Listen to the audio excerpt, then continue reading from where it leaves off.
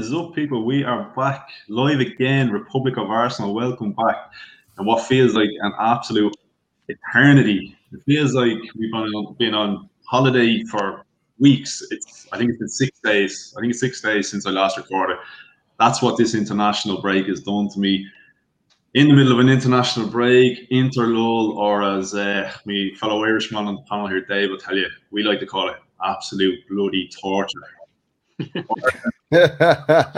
2 games, 2 defeats, Serbia 3-2, and Luxembourg, lads. Luxembourg. We've hit a new low. We really have. So look, I got to the point where I said, I can't do this anymore. I really can't. I need to try flush all of this international football out of my head. We need to get back talking about Arsenal. If even just for one night, because let's be fair, Ireland are playing Qatar tomorrow, and I'm a glutton for punishment. I know I'm going to watch it. I know I'm going to be left disappointed, but for one night at least, let's forget about the international football. Let's get back to basics. Let's talk Arsenal. So look, a couple of things tonight. Generally, the way this is structured is it's usually a match preview or a match review. Because it's been an international break, we haven't had any Arsenal since the West Ham game. We've been there, we've done it, we spoke about it. So basically tonight, the way it's going to work is, you'll notice I have a larger panel than I would normally have. So we're going to do kind of more so a question-based kind of a podcast, where I am going to throw the same questions out to each one of the panelists, get their feelings, get their thoughts. You'll get to know them better. I do have a couple of new faces, as you will see. So I will introduce everybody in a couple of moments. First of all, I want to give a big shout out. If there's any Fife fans out there, especially, I'm a big, massive Fife fan myself. So I just want to give a shout out here. For anyone who does not know, that is the UFC heavyweight champion, the baddest man on the planet, Francis Ngannou. And yes, he is a gooner. So look, that's something for us to scream and shout about. We've got the heavyweight champ in the world. For anyone who isn't a fight fan, for anyone who doesn't know about Francis Ngannou, absolutely amazing story. Guy started out in Cameroon, moved to France, was homeless. And look at him now, on top of the world. Baddest man on the planet, UFC heavyweight champion. I had to give a shout out because anyone who knows me knows I'm a massive, massive fight fan. And yeah, proud moment, heavyweight champ of the world. So big up Francis Ngannou. So with that, I'm going to introduce the panel now. So first of all, I'm going to actually introduce the 2 debutantes we have on the show here tonight. So we got 2 brand new faces, a couple of returning. Again, glutton for punishment. A couple of guys here, they've come back again. So, but first of all, I'm going to bring in Dan. So, Dan, absolutely brilliant to have you. We've been chatting away for a little while now. So, really, really happy to get you on the panel tonight. So, thanks a lot for being here. No problem, mate. It's a pleasure. It's good to be on. The fact that people have come back on kind of gives me some confidence that it's not going to be too much tension, shall we say. But we're all gooners, which is good. So, yeah, looking forward to it. Well, I don't know about that now. I do have a couple of them owe me favors. I have a lot of dodgy information on them, so they have to return. Yeah, you know, so couple pennies in the pocket. That's it, 100%. And another new face on the panel, we've got Gav Mack. So Gav, again, another fellow gooner I've been talking to recently. So another guy I was absolutely delighted to get on the panel. So Gav, thanks again for joining us tonight. Yeah, no worries at all. Really appreciate you having me. And it's just funny that you were talking about Francis Ngannou, and anyone who wants to know a little bit more about MMA and boxing, especially on the Fight Game, subscribe to my channel, Mad Sports Network, MAD Sports Network, because we do have a fortnightly MMA show with Chris Collins and Justin Whittle, who are both ex-fighters and current coaches as well. They know their stuff. So if you ever want to know anything about MMA, subscribe to that channel. And of course, 2 Up Top Football, which is my baby as well. Yeah, brilliant. Hey, look, that'll be definitely one for me to check out as well. As I said, massive fight fan. So, yeah, look, proud moment for me seeing an Arsenal fan get to the top of the world. So that was really cool. And yeah, as I said, a couple of returning faces. So first of all, Dawsey, you came back again. I managed to twist your arm and get you to come back. So thanks as always. No worries, man. You didn't have to twist it too hard. It's been a pleasure being on the channel. So yeah, thanks for having me back. I was hoping we were only going to talk about one bad result tonight, but it seems like we're going to be talking about a few. So let's do it. Yeah, that's 100%. But look, it is first and foremost an Arsenal channel, so generally disappointment and bad results aren't ever too far away. As optimistic as we do try to be on this panel, you know yourself. And yeah, we've got the Gunner since '96. For the guys who don't know, actually, I should reword that. Farhan is our resident therapist, so we like to bring Farhan on. Not just because he's one of the coolest Gooners out there, but also he is an Arsenal therapist, and he gives us plenty of free therapy sessions. So, Farhan, as always, thanks so much for joining. Mate, thanks for having me on. You're the first person to give me that title, right? I've got no. I should mention now. I've got no formal qualifications of being a therapist of any type. Disclaimer, sorry. But if you want any references, go to Anthony Souls, and they'll give you all the references that you need. But yeah, the whole story behind that is I've got a podcast called the Arsenal Therapy Podcast, and basically it's a show where I just sit down and talk to myself like the weirdo I am. To try and make sense of all the Arsenal madness. But yeah, look, it's great to be back, finally talking about Arsenal after, a week that's dragged. We've got 3-4 more days to get rid of until, we finally get to talk about Arsenal-Liverpool, which should be a very, very interesting game. Yeah, do you know what? I have a habit of doing that now. I've for anyone who's watched previous shows, and Souls, who is normally here, I've given that guy probably about 12 nicknames at this stage, and a few of them have stuck, in fairness. So I may give you all nicknames, and apologies, Farhan, if people are knocking on your door looking for. No, listen, I don't mind, man. It looks good on the CV, so I don't mind. I don't mind keeping it. So while we're on the topic of therapy, a man who definitely could do with a bit of therapy, as I said, fellow Irish man, we've got Dave here.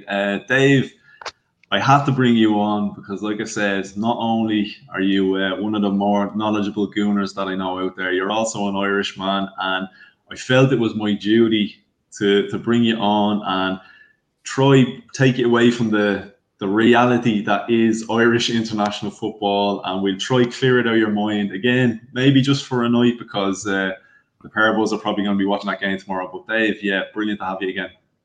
Thanks for having me on. And look, you dragged me in with you. Don't lie. You knew you weren't going to do this on your own.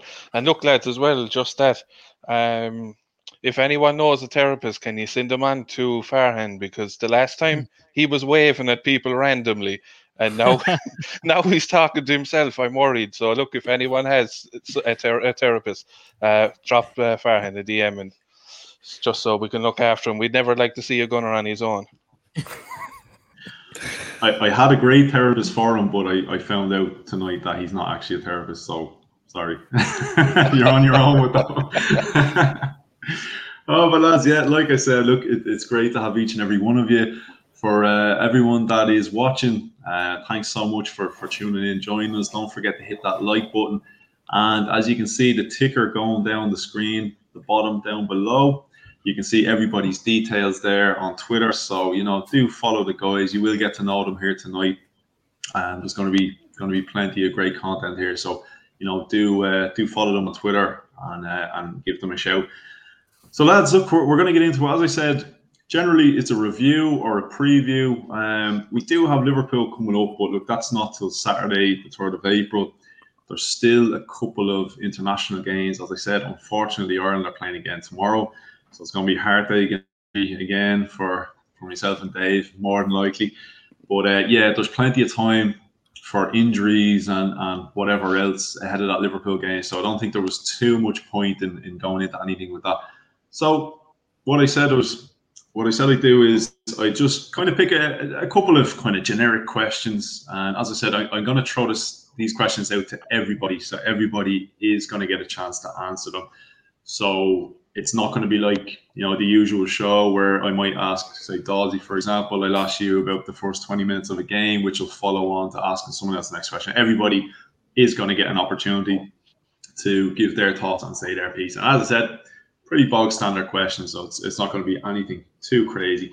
So basically what I'm going to do is going to crack into the first one. And Dalsey, I might as well just go. You're the man right beside me, so I will start with you. And I do apologise for some of the guys that have returned. There may be a few repeat questions because a couple of guys have been on the panel with me before. But again, look, this is going out to hopefully any potential new listeners and that haven't heard anything. So, it's always good to give a refresher of a few opinions and that.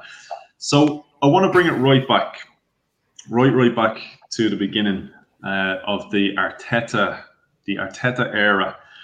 As we all saw, Emery sacked, Arteta takes over, manages an 8th place finish. We win an FA Cup. Now, a lot has been said about the FA Cup, and we will get into all of that. In my opinion, look, first time coach, that's a great achievement, an absolutely great achievement. A guy takes over for the first time, wins the FA Cup, absolutely unbelievable. Coming into the new season, global pandemic, he gets promoted to full manager. Raul Sanllehi leaves or sacked, whichever way you want to look at it. The club gets left over to Edu, Arteta and Vinay Venkatesham. We've got hindsight obviously on our side. We can look at the league table, we can analyse things now. But before the season had kicked off, taking all of that into account, first thing I want to ask, realistically, what was your start of season expectation coming into this season? And I will ask afterwards, people's feelings on Arteta, but just what were you expecting Arsenal realistically to be able to achieve this season? I've said it before on a few other shows, and I think I tried to manage my own expectations, if I'm being honest, because I think the worst thing that happened, and don't get me wrong, obviously winning the FA Cup was amazing. But I actually think, and again, using hindsight, it was probably the worst thing that could have happened to Arteta, because it placed a whole nother level of expectation onto him going into the new season. So I think as much as we all enjoyed it, and listen, we fully deserved to win that FA Cup as well, beating City and then Chelsea in the final. There was no easy games going on to win it. So, but I think going into that, and then obviously beating Liverpool in the Community Shield as well, it just kind of it put so much more pressure on Arteta than it needed to. And actually going into the season, I didn't really set myself any expectations really. I just wanted to see better performances, better football.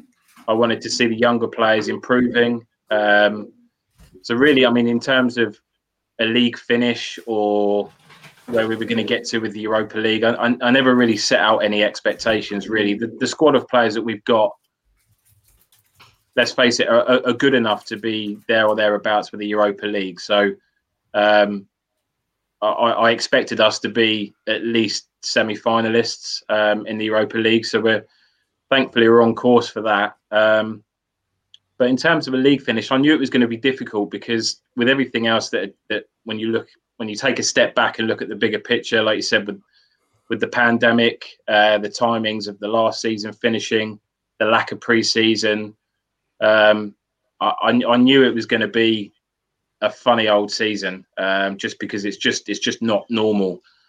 Listen, going into the season, there's been things that have pleased me, and there's been things that have frustrated me. I think overall, I'm still very much behind Arteta. I think I've seen enough of him in certain games to think that if he's given a bit of time to get in his own players, I think he can really kind of then start to implement his own team. But I don't know about you boys, but I was fed up to the back teeth of watching Arsenal and seeing us giving away 30 shots on goal against average teams.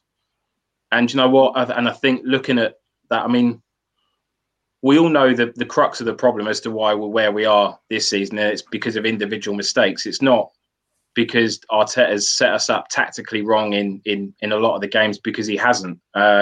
We've given so many goals away, cheap goals away, that have just cost us so many points. So and we're not going to cut those out between now and the end of the season. That's a player problem that we need to resolve. So, but we concede less shots on goal. We concede less goals. I think we look more solid as a team. We're definitely harder to beat. We've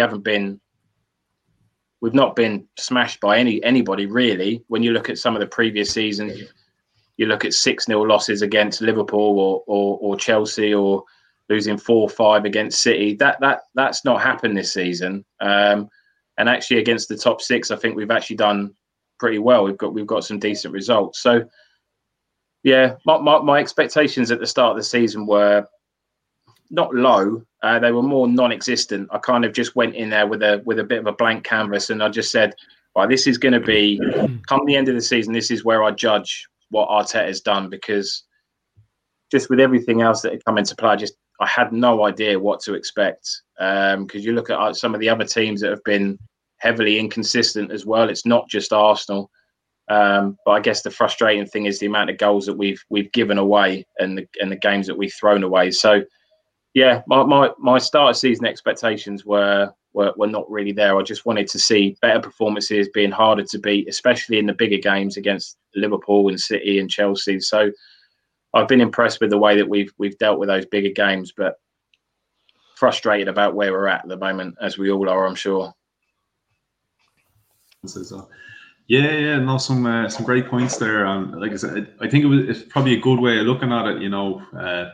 Kind of blank canvas and that. And as you said, maybe the FA Cup win was the worst thing in a sense that could have happened in terms of expectation and that, because obviously people are expecting, okay, he's won a trophy. He went on and won the Community Shield then as well. And I think people were saying, here, we're going to win the league. There was some crazy stuff I can remember from the beginning of the season, what people were saying.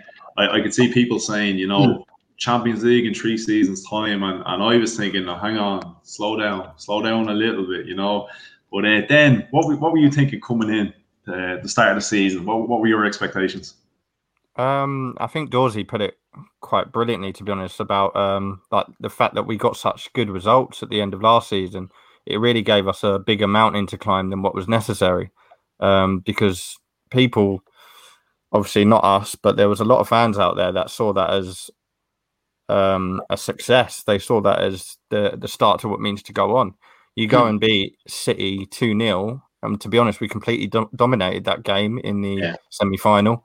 And then we went and beat Chelsea, turned it around from 1-0 down. So I think people came into next season thinking, wow, that's how he was. That's how we're going to be to go on. But that was never going to be the case. I'm not saying we got that through luck, because I think we deserved the win and we deserved the FA Cup. But like you said, it was probably a bit of a sore wound, because even though we were celebrating and we were happy, it gave fans a misled idea of what's to come. We had a lot of work to do before even, obviously we're not going to go into that now, but before even Arteta came in, there was still so much to do that has not happened yet. We've had, we've brought players in, which we'll go into, but I don't think we've seen enough of them yet. They haven't really had the game time to find their feet. It's just been a case of there wasn't any work there. Like beginning of the season, before the summer signings came in, for me, it was all about what came into the team. If we're talking after, I was a bit more confident. But saying we hadn't made the signings that we did at the beginning of the season, I would have expected same as last season, maybe.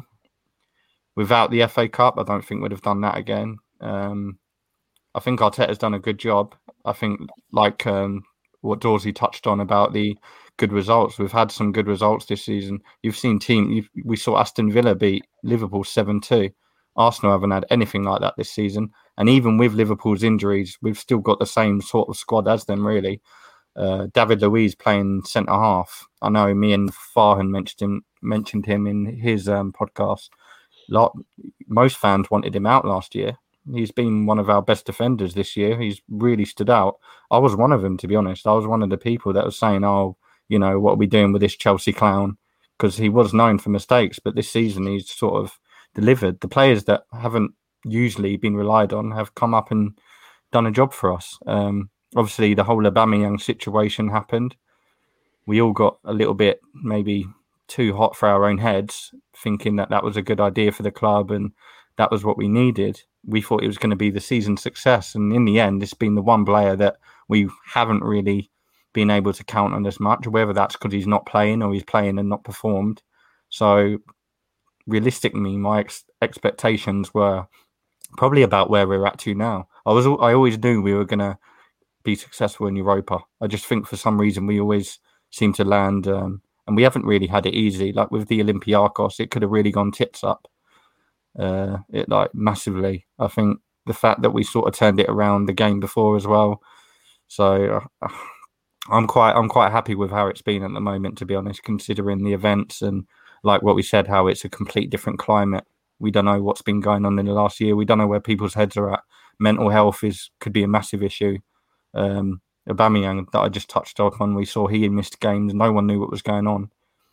You know, you don't know what it is. But considering what's gone on, we've done quite well, way above what I was expecting. And I know that probably sounds cruel, but it's worked out quite well considering the events. And you look at other teams around us, we're not really doing much worse than anyone that is in our sort of league at the moment. Players like Saka and Smith Rowe, we never thought we were going to be relying on in the beginning of the season. So it's worked out. I'm quite happy for him as well. Yeah, brilliant. Yeah, like you said, it's definitely, it was always going to be a season like no other. And look, I know everybody is going through it. You know, the global pandemic and everything that entails with the mental health issues, and that's the first time any of us have experienced it. First time any clubs have experienced this, but. Yeah, like I said, I think I looked at the bigger picture and sort of said, okay, we're experiencing it like everyone else, but this is our manager's first time in charge, So I know none of the managers had any prior experience of dealing with this, but at least they had some experience of, dealing with, I guess, how would you say, like problems and problem solving and that, and he's kind of finding it out as he goes. But I want to bring Gav in next. I want to get one of the new faces in next. And again, lads, look, with these questions, obviously there's going to be a bit of repetition, which is understandable. But don't be afraid to, if you share the same views, it's perfectly fine to say that you don't have to think of saying different things, because as I said, I'm just throwing the same questions out to everybody, and I just want your personal views and opinions. So, like I said, if you all feel the same, feel free to say the same thing. It's all good. So, yeah, Gav, again, your expectations coming into the season. Anthony, I don't share the opinions of Dorsey and the boys over there, if I'm honest. Arsenal led me into a false sense of security. A massive false sense of security. I'm not trying to say that, we're back in this whatever, but on the Two Up Top show, what we did at the beginning of the season, we used to have a section called 5 Midfield. We give like top 5 lists, and at the beginning of the season, we said that we were going to do our top 5 of who's going to finish where in the Premier League. And everyone laughed at me because I said Liverpool were going to finish 4th and Arsenal were going to finish 3rd, with the top 2 being Manchester City and Manchester United. But I wasn't sure which ones were going to finish where, because I felt that Man United were a sleeping giant and ready to come back. They started off doing well this season, but then they've tailed off, but they're pretty much guaranteed to come 2nd. Liverpool, don't think they'll finish 4th. But Arsenal have disappointed me on a different level this year, and it winds me up because I look at the way we played football at the end of last season, especially when Arteta first came in. I know he's trying to get something going. Personally, he wasn't a choice for me. I didn't want him at the club, and if was to come at the club, I wanted him to be the direct replacement of Arsene Wenger, and then have a 2-3 year bedding in period. Arsenal are a shit show at the moment. Let's be real. I'm trying to put it as nicely as possible, but there's so much crap going on at the club at the moment. Having a rookie manager there is not the answer. So I honestly think it's the wrong. Well, that's my opinion, innit? That's how I feel about it. When it comes round to steadying ships, when things aren't going right, you need to have a level head come in and do the job. If the fans were there right now, Arteta would not be there. I could categorically tell you that right now. Because of everything that's happened this season, the fans will not give him an opportunity. They'll be booing like hell and doing whatever at the club. I know they will, because I know how fickle some Arsenal fans can be. I really do. That I agree with. with that in mind, yeah. So with that in mind, I can't remember who said it about about the pandemic and this, that, and the other. Every single club's going through it. So I personally don't feel that as an excuse. What I would say, if anything, the pandemic has been a benefit to Arteta. I honestly believe that. I look at the beginning of the season and I knew straight away that we weren't going to come third anymore. I knew it was going to be the case. And is that Arteta's problem now? Within reason, yeah. I think tactically he's got quite a few things wrong. I honestly do believe that. One of you guys mentioned about individual errors, so that's not really Arteta's fault. It's part of the issue, because he's asking these players to do certain things, but they can't do it. They're not good enough to do these certain things. So you have to play within your strengths. And if you've got players that aren't comfortable with playing the ball out, you can't play the ball out from the back. It doesn't work. So therefore, that is Arteta's fault. You can blame Xhaka and Leno for the goal against Burnley, for argument's sake. But end of the day, the manager has asked the players to play it out from the back. Neither of them are comfortable enough to do that. So I do blame Arteta to a degree. Yes, he gets some things right. We look at the West Ham game. He's like, as soon as it got to 28 minutes, Arsenal looked like Arsenal of old, and it was beautiful to watch. We were attacking, we were on the front foot, we were going at them and doing whatever. Yeah, we could have even shipped one or two more, but we were already 3-0 down. So why did it take for us to be a goal down, 2 goals down, 3 goals down in that situation for Arsenal to start playing? So my expectations are absolutely skewed. They're all over the place, because I don't even think the players know what they're expecting when they turn up on the day. So how can I, as a fan, then turn around and say, this is what I expect from Arsenal Football Club? I don't understand it. It literally fries my brain. Saka and Smith Rowe buzzing off these two lads. Smith Rowe is well documented on my Facebook. The pre-season of the 2018-2019 season, when he made his debut and he scored that absolute worldie against Atletico Madrid, I was so gassed. Honestly, I thought this was the second coming of Christ. I thought it was like I thought we were moving forwards. I thought he was going to be the one. He goes out on loan to Germany. Massive Bundesliga fan. I'll do a Bundesliga show on Two Up Top and MAD Sports. Make sure you check it out on a Wednesday night, 7 p.m.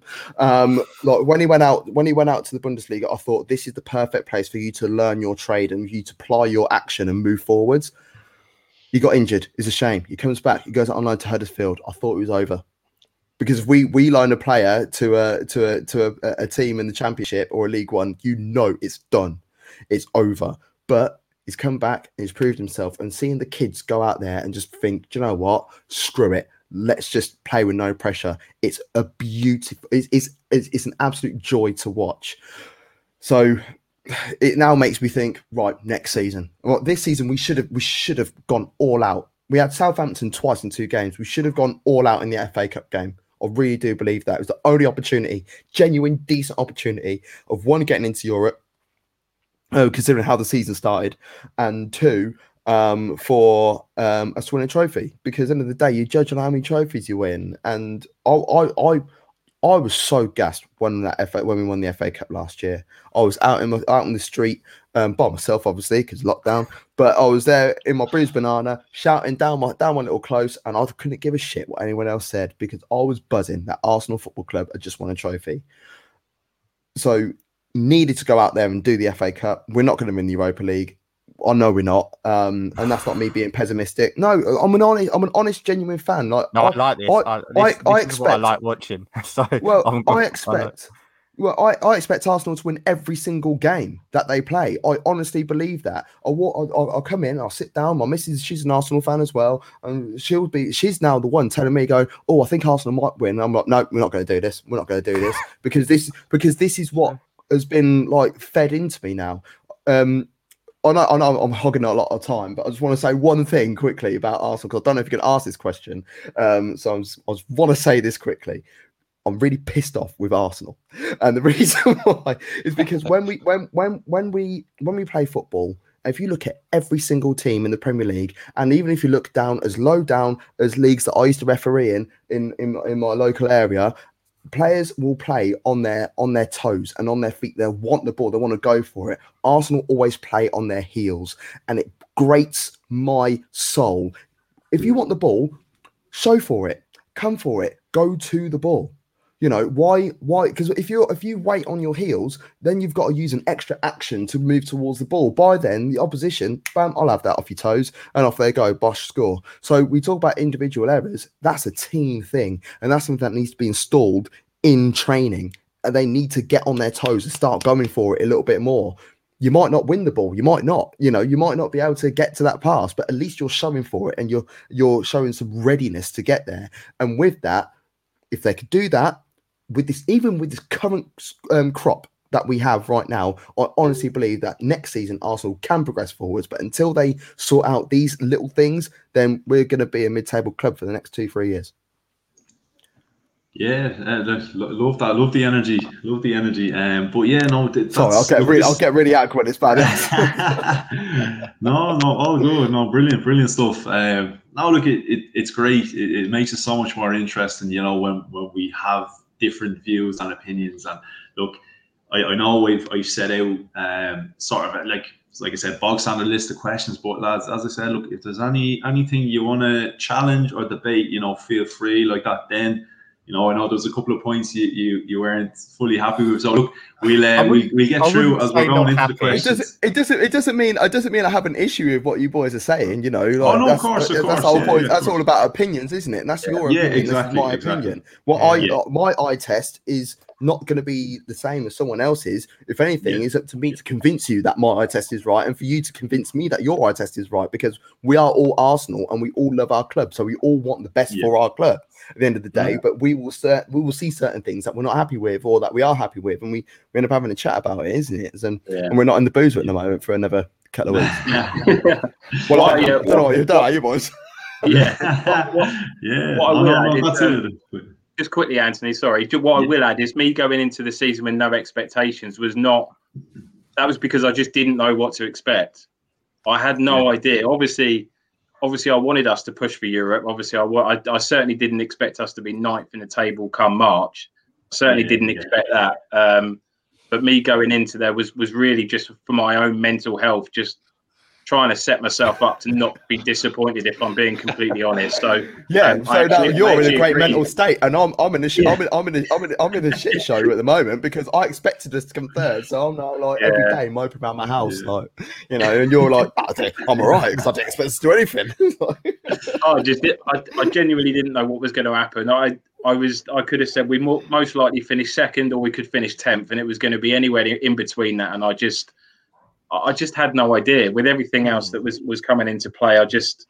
And listen, I was buzzing off the FA Cup as well, because that was just one of the best finals. We've all witnessed us win multiple FA Cups, and actually I probably enjoyed that one more than I've enjoyed a few of the others. So I think it was just more for my own mental health, not saying we'll get top 4, because I just didn't know what was going to happen. I had no idea.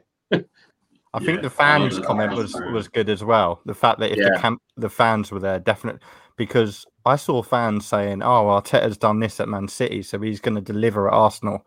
I mean, stuff like that is absolutely ludicrous.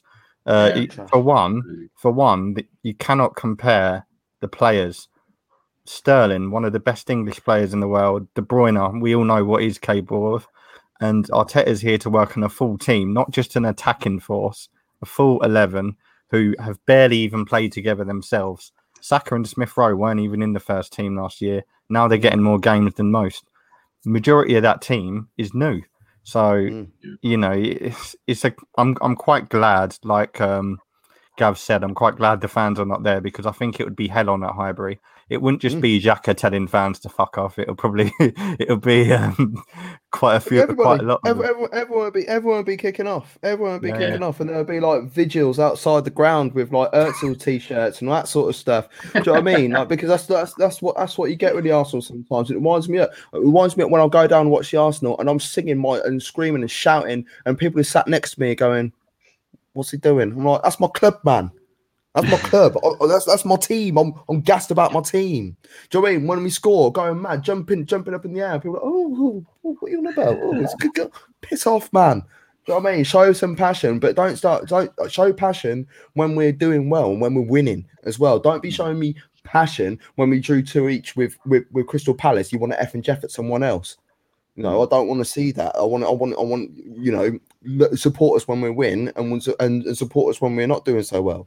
Do you know what I mean? So absolutely. Oh yeah, no, 100%. Right, I want to bring Farhan in next, and then we go to Dave. And yeah, lads, look, I'm going to throw the same question at both of you about your expectations. But like that, as I said, I wasn't really fully sure what to expect coming into this. Like I said, I just drafted up a list of questions, but this is good because there's a bit of debate being sparked here as well. So look, if there's any go off any of the points, you know, Dawsey, Dan, or Gav made, if there's anything, you know, you agree with, disagree with, yeah, go for it. So yeah, Farhan, your thoughts? Okay. Look, there's been some really good discussion and some really good thoughts and ideas and the way that we interpret the way that the season has gone. Ultimately, there are many factors at play that weren't considered that are being considered now. At the beginning of the season, I thoroughly expected Arsenal to finish top 4, and I thoroughly expected them to challenge for maybe the FA Cup or the League Cup again, certainly the Europa League, because it looked like the summer transfer window was a successful one to some extent. We know we got a solid centre back in Gabriel. We expected Saliba to partner with him. We knew that Kieran Tierney was going to come good on the left-hand side. We signed Thomas Partey, albeit we didn't get Aouar. But we knew that 75% of the work had been done in the summer. You know, you had Aubameyang up there, you had Lacazette, you had Pepe. So on paper, it looked good. And when we started against Fulham, it certainly started very well. Team performed really well. We, you know, brushed aside Fulham, and it looked like Arteta had finally started to get the parts moving in motion. Because if you think back to the FA Cup and if you think back to the latter stages of last season, he wasn't confident with the style of football that he wanted to play at Arsenal. He said it himself, these boys are not ready to play the type of football that I want to implement. An example of it is 5 at the back. We stopped playing 5 at the back against Fulham, implemented 4, and finally you could see that, you know, they had been working on a few things in the summer and it was starting to play. But there's a couple of things that we didn't consider. We didn't consider the lack of preseason training, and we didn't consider COVID. Now, Gav, I want to challenge you on this COVID question, on this COVID issue, because I know the counter argument of it is, well, everyone has had COVID, but not there. Because to say everyone has had COVID is to interpret or to misinterpret the impact that COVID has had on each club. By saying that COVID has affected everyone, to me, it seems as if fans are interpreting that each club has been impacted the exact same way, and they are reacting to COVID the same way as everyone else. I think we need to really knuckle this down to human approach, and this is going to sound, you know, away from football. It's going to sound a little bit philosophical, but look, you know, hear me out. Well, you're a therapist, so it's okay. So no, but my guy. The point I'm trying to make is that everyone deals with different such situations differently. So of course, yeah, the way that Arsenal are dealing with COVID is completely different to the dealing with COVID. For some teams, it may be the case that they will perform better under pressure, whereas other teams might perform better when there's no pressure. And I think we're seeing that. I genuinely do think we're seeing that. And I think Liverpool are the perfect example of what it is that COVID is doing to football clubs. I genuinely don't believe that Liverpool, in any season, with fans at Anfield, would lose 6 consecutive games at home. I don't think that's possible. Liverpool's issue isn't injuries as such. It's not the Van Dijk situation. It's the fact that Henderson isn't playing in the middle of the park. And every time Henderson isn't playing, it's always worth wandering down to the bookies or online, because we can't go to a bookies at the moment and not until the 12th of April. And put some money on Liverpool losing that game, or double chance on the opposition. Honestly, this has been free money that I've made over the last 2-3 years. Anytime Henderson isn't playing, that's when to make some money on Liverpool. Trust me. Go back and have a look at the record books of Henderson missing from the middle of the park. So for me, the reason why Liverpool aren't really doing much at the moment is because of him. Because everyone's even taking a mick out of Mo Salah at the moment. Oh, it's not the right Mo Salah. It's not really doing well. Man's top goal scorer in the Premier League. How can you turn around and say he's having a bad season and all this sort of stuff? Man's got 17 goals in the Premier League alone. Do you know what I mean? So like Liverpool, there is something going on behind the scenes, and you could argue that as once again, like Jurgen Klopp, he's got issues at the moment. He's lost his mum, he's had COVID. The injuries as well. So the morale is dipped. I'll look at Arsenal's pre-season. We have 4 weeks.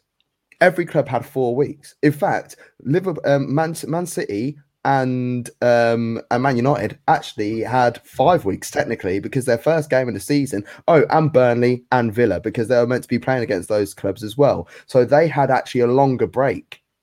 And you could argue that the preseason, it didn't work so well for them, because how jittery were Man United at the opening game of the season. The first opening game of the season was against Crystal Palace. They lost 3-1 at home. That's embarrassing. This is Manchester United. You should be doing a lot better than this. And Man City had a bad start. And it weren't until after the Spurs game, sorry, said a horrible word. It weren't until after that game when just clocked what you meant.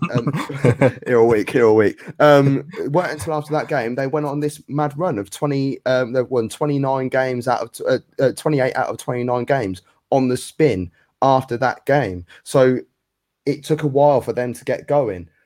Arsenal came out the blocks. That Fulham game. Sorry, this is your moment, Farhan, but my head's gone. No. I appreciate you making the counter. He did challenge you, to be fair. It did, to be fair. I don't think it's ready for some like Warhammer to turn up. Like the Fulham game, we were brilliant that Fulham game, but it's Fulham. I'm not expecting, And then the West Ham game, we were trash. We were trash. It was the hardest thing to watch. I don't know how we blagged the victory out of that game. And then we play Liverpool. But I said in those first 7 games, if we come away with 12 points from those first 7 games, I'll be well happy. That's also documented all over the place. And I then looked at that Sheffield United game, and that's when I thought we were turning the corner, because we opened that game with 3 at the back. And then we made the substitution at half on the hour mark, and we then looked beautiful. It was almost like Bellerin was finding himself so far forward. He was technically part of a midfield 3 when we were going forward. We had Pepe on one side, Saka on the other side, and then through the middle was Aubameyang. And it was the most fluid I've seen Arsenal since Wenger, and like the good days of Wenger, pre-2008. And I was like, this is joyous. And then we end up falling back again. So I don't who can we, who do we look at? Who do we blame? Who do we point the finger at? Because the finger needs to be pointed at someone, and we can't point it at COVID. Okay, fine. If you don't want to, the COVID situation of many different factors in play, because if you're asking me, who do I blame? The individuals that I blame at this football club are the board members, because throughout the last 10 years, the restructuring of this club has been so extreme. We've seen 3 or 4 different business models at this club, starting with the Arsene Wenger era, where Arsene Wenger took over. They gave him all the power. It was a manager-run club. It then led to Wenger leaving, Mislintat coming in, Raul Sanllehi coming in, Vin power as well. The 100% percent ownership being taken over by the Kroenkes, and the Kroenkes have a history letting the club run at its own pace and not dipping any investment in there. They're clearly too interested over with the NFL. They've spent £5 billion on a new stadium. Sorry, I'll get really shirty when it comes to NFL chat, because you know, like buying a estate. And when like, I don't know how many of you guys bought a house, but like if you buy a house, you don't put 5 billion up there like that. Like my house is not 5 billion; it's 4.8 billion. But like, what you don't put it, you don't put it up straight away. It's a mortgage. It's over time. And in terms of money spent with an NFL team, they have salary cap. Every single team has salary cap. Even my boys, Kansas City Chiefs, have a salary cap. Do you know what I mean? That's when we won the Super Bowl last year. That's fine. That's fine. But the point I'm trying to make like, here you can't say that they spent money on that bit. No. But the point I'm trying to make here is Stan Kroenke and KSC dipped own investment into the NFL and haven't put a single dime at Arsenal because of the simple fact that they do not believe in running a football club here in England like the way they do in the NFL. When Kroenke decided to buy the 30% share from Usmanov, it took a very long time and the fans were going into meltdown because Kroenke came outright and said it himself. He wants to run a football club the way he believes it should be run, which is the club finances itself. Usmanov, on the other hand, wanted to run it the way that Abramovich has been running it, which is dipping into his own pocket and seeing the fruitions come about in the future. I think every Arsenal fan wanted Usmanov when he took over 100%. Any Arsenal fan that says they don't want Usmanov running our club is a liar or doesn't know anything about our club. Straight up. So, but the issue is here, the moment he took over 100%, there should have been a transition plan that just stabilize. And he didn't. And what he did was palm responsibilities off to individuals that he felt could do the best job. So for Raul Sanyehi, who we know is a fraud, a massive fraud. Now Vinay is in charge. The direction the club is going in is a youthful one because he's given these responsibilities to Edu and Arteta. The biggest mistake the club could have done was to promote Arteta from head coach to manager. They did that because guess what? The Kroenkes don't like being here. Josh does not like being here. Josh has an NBA team to look after and a key team to look after. He cannot afford to be here. So that's why they need to palm off responsibilities to other individuals. Now, the question is, had they been here for the transition, could the club have gone in a different direction, rather youthful one, which I don't personally believe is the right one, because as good as Arteta is, and look, I'm his biggest fan and his biggest supporter because I think Arteta promotes a beautiful football where it's very Guardiola-esque, but at the same time, it's respecting the philosophy that left behind. But ultimately, we needed a bit more stability and someone with a level head, just like you said, to come in and level the ship. But it starts at the top. Now, if Kroenke isn't going to be here to oversee that, then we're going to be left with a massive mess. And you have to give as much as you can to Arteta because he has had to work with what he's got. As hard as he's worked, wonders, because not only has he won us an FA Cup, he has steadied the defense. And look, I know what people are going to say, looking at the table, does the table lie, blah, blah, blah. I think this season the table does lie. We've got the third or fourth best defense in the league. We just can't bag enough. That's the issue. Yeah. We draw games 1-1 rather than winning them 2-1 now. So yeah, and exactly. And I think us fans, maybe we got a little bit carried away with the FA Cup. I think really we should have looked at this season as a transition season where Arteta was going to get into the job and try to implement all of his ideas and try to perfect everything, try to straighten those creases. And next season, when we have the fans back, when we have a summer transfer window, which is going to be absolutely crucial, when we have got that over the out of the way, we can then finally judge him and the team going forward. But this season, I think it was always going to be an impossible job for him to carry out. Yeah, no, lads, this is brilliant stuff. But look, I want to bring Dave in. Dave, you're still awake? You're still okay there? Yeah, the Ireland match was just after starting there, so we're actually one down. But no, look, and I suppose go from me and expectations. Look, I wanted to see improvements at the end of the day. I wanted to see the defense improve, midfield improve, the attack improve. Look, it's not. We started off. He's got the defense. He seems to have the defense got right. So he said, right, we'll move into midfield.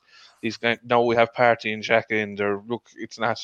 I'd rather see someone else rather than Xhaka, but we're getting kind of right there, and then up front, it's kind of up front now where the problem is we're not putting the ball in the back of the net enough.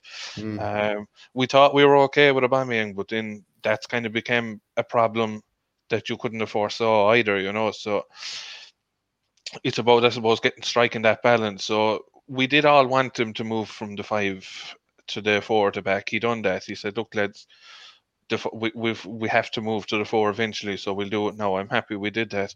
Just going on to just the point about players wanting the ball, but then if our players should be on their toes wanting the ball, then that should be playing out of the back. So that kind of goes hand in hand with that. So look, you are going to concede 1 or 2 goals a season from playing out of the back. Every team in the world is going to. So I think you just persist with that. But just touching on Farhan's point with the Cronkies, is Kroenke has, since he's took full ownership, he's invested money. He spent 72 million on Pepe. They said he bankrolled the party move. We've spent more than Chelsea. We're kind of even enough with what United have spent recently, so we can't say we haven't spent. It's just, hey, that's fine. It hasn't been used right. It's fine. We can spend money, but ultimately, if the structure isn't there, and in any organization, this is what really enrages me, is talking about the Cronkies and how we get sidetracked on transfers and amounts of money that's being spent. I know Arsenal have the money to spend on players. I get that, and I appreciate that.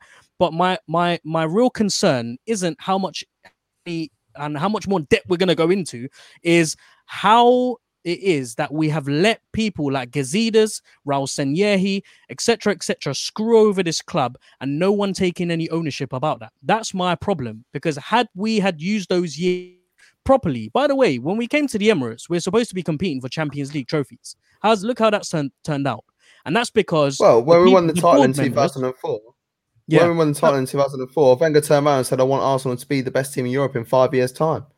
In 5 years, I want Arsenal to be the best team in Europe. So that move to the Emirates was meant to project us, isn't it? Yeah, so... but in order to move to the Emirates, they should then plan as to how you get a team that's lost the Champions League final into then competing year in, year out. At the time when they moved from the Highbury to the Emirates, it was due to match day revenue. They projected that moving to a 60,000 stadium would give us a lot more money and a lot more to play with. But then things like television rights came into play, things like sponsorships came into play, and arguably, look, Arsenal moved to the Emirates in the wrong era because they misread the situation. But if you're moving to the Emirates, and this is something that Gazidis promised us, to be competing with the likes of Bayern Munich, you need to have a plan in place, and you need to have the right people leading the club. The way that I've seen it, it's a bit of a circus. You got Sven Mislintat coming in one day and then walking out the other day. You got someone like Raul Sanyehi coming in with his black book, calling up Pepe to come into the club, 72 million, however much million that is for him and his friends. You like this in big clubs. And I can't understand how this has been allowed under the watch of Stan and Josh Kroenke to happen, and the other board members as well. Lord Harris is to blame as well, and so is Tim Lewis, who, by the way, is their personal lawyer. He gets a seat at the at the table. Why? Because he helped to Kroenke's. I mean, this is all speculation. He gets a seat at the table because he helps the Kroenke's buy out the club 100%. Is that part of the negotiation that he gets to have a seat at the table once that transaction has gone through? But it none of it makes sense. It's all fishy. And like I said, had this club been structured and organized from the very beginning, I don't think we'd be sitting here and seeing Arsenal 9th and 10th, because it ultimately starts from the top. Sorry, Dave, to cut you out like that. No, you're okay, bro. Don't worry about that. Yeah, look, I don't know about you lads, but I'm not kind of one of these fans that look at kind of the background and looking at the board. Yeah. I want to look at what happens on the field, and I want to see what happens on the field. I don't care who's the executive or who's the owner or whatever.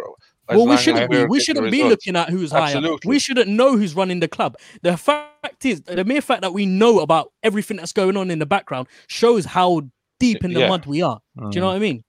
I have to agree with Dave on that. I think the problem is, at the moment we're in this situation. We've just got to move forward. What happened a year ago? What happened 2 years ago? We sit there worrying about what Kroenke's going to do, or what Edu done, or what happened behind closed doors. What 72 million we spent on Pepe. We just got to deal with it. I mean, the way I see it, we got the 11 men on the field. Majority of them should be good enough to get that game done. That's the reason we signed them in the first place. I mean, we've invested in almost every single position on the field. I think we've brought Cedric at right back, Tierney at left, Gabriel in the middle. We've brought a midfielder. We've brought a winger. And we've already got the strikers, like we've touched on, of Aubameyang and Lacazette. So the way I see it, the players are there. What goes on in the board should have absolutely nothing to do with why we're angry or why we're upset. It may be wrong, but there's nothing we can do about it. If there was, then great. I mean, I don't think one of us are going to go up to their door and beat the shit out of them, but it's just, what's their address? Then the reason why I say it has an impact on the first 11 team is because the board ultimately show us the direction that we're going to go into. When we got out of the Champions League, they decided to bring in Aubameyang, and then they decided to bring in Socrates and Mkhitaryan, players who were supposed to be quick fixes that were supposed to get us into the top 4. That didn't work.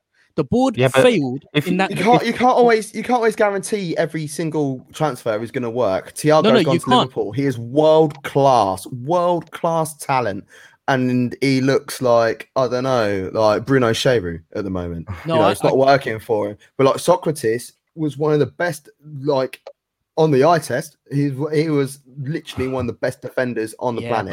You're pushing it. Yeah. Look, do you watch? This ain't a dig. I just want to know, do you watch Bundesliga football? And when I say do you watch Bundesliga football, I don't mean by do you watch like the odd Dortmund or the odd Bayern game, but do you absorb Bundesliga football as much as you do with the Premier League? Because if you do, that's what I mean. And this is what I mean. I don't mean it in a bad way, but what I mean, like, I do. I eat it almost on the same level as the Premier League. So when I watch Bundesliga football, and I see things and I'm expecting, no highlight reel can tell me what is going on. I need to, if I also been linked with the player that I don't know, I will sit down and watch tapes. Well, tapes, I'm old school in it.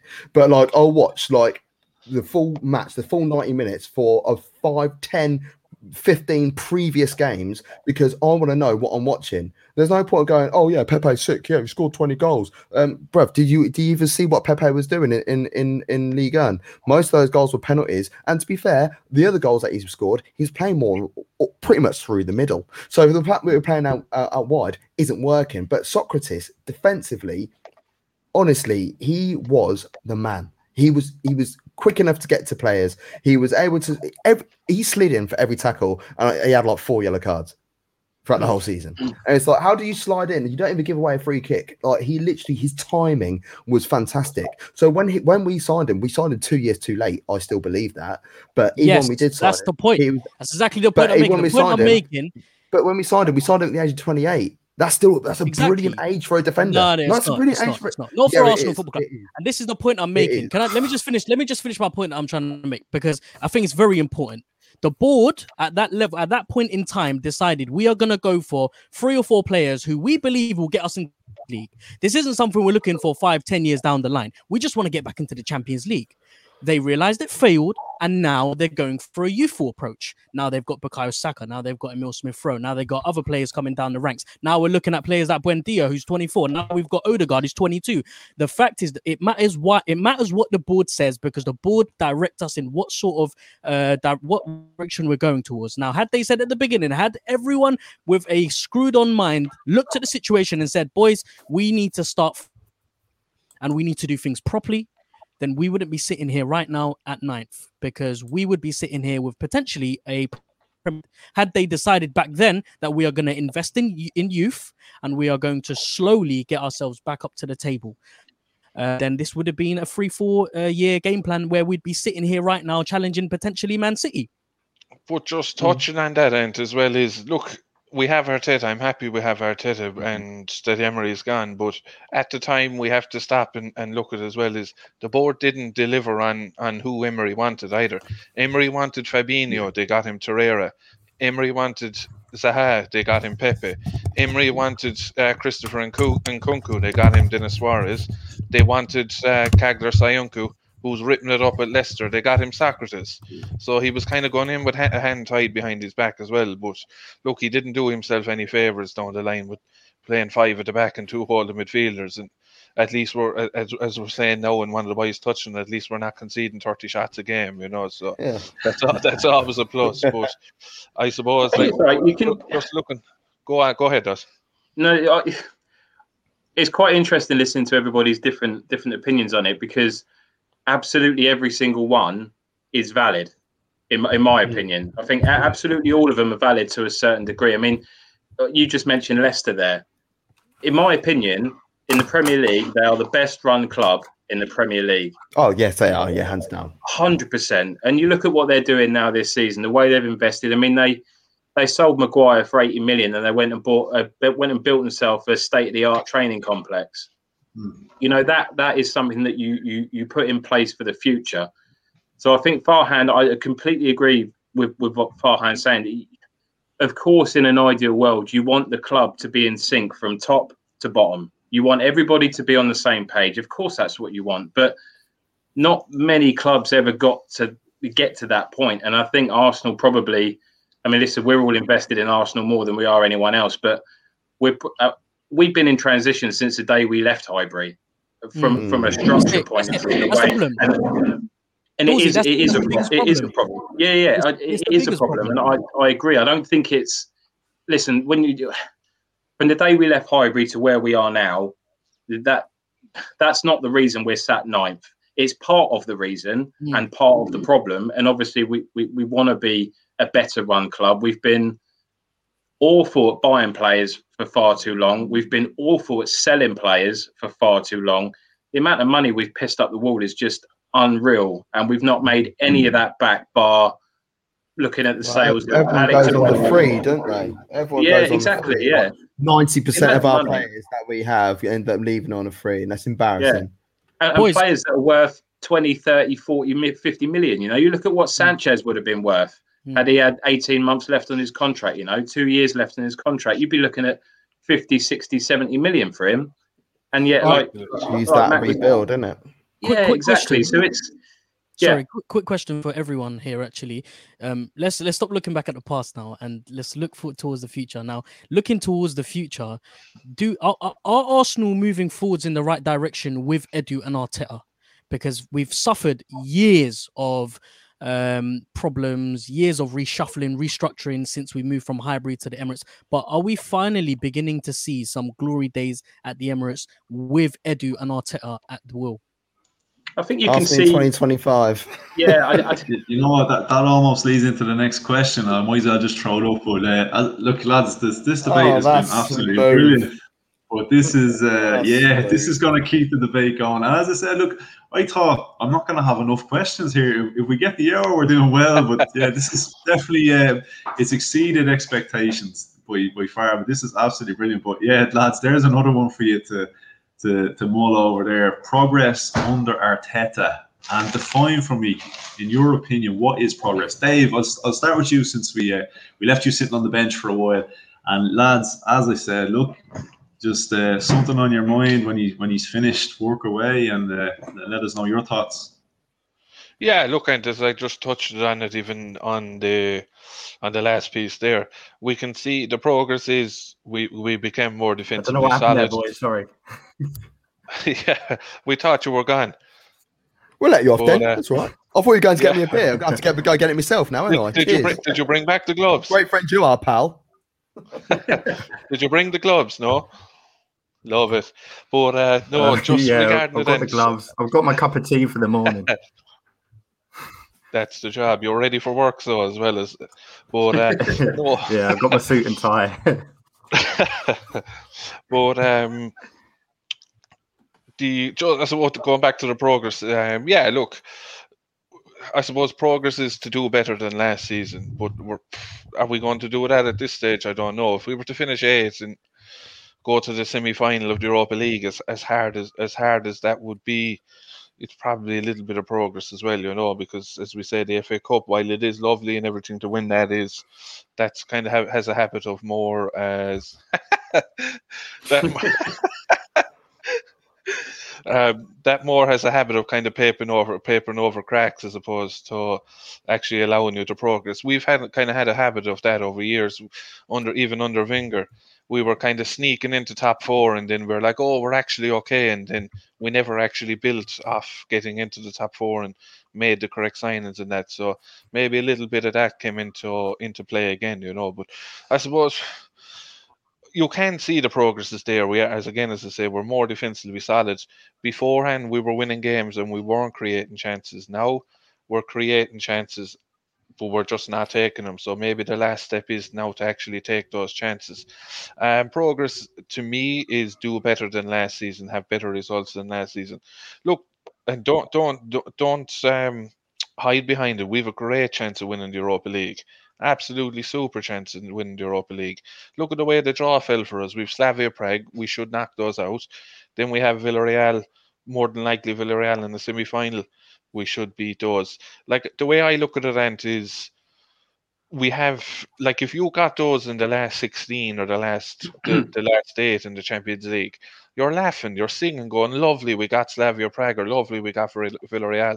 That's what we have to look at it as. That's what I try to look at it as. Now, whatever happened before is we will have to improve, because if we had anyone better than Benfica or Olympiacos in the last 2 rounds, I think we'd be gone.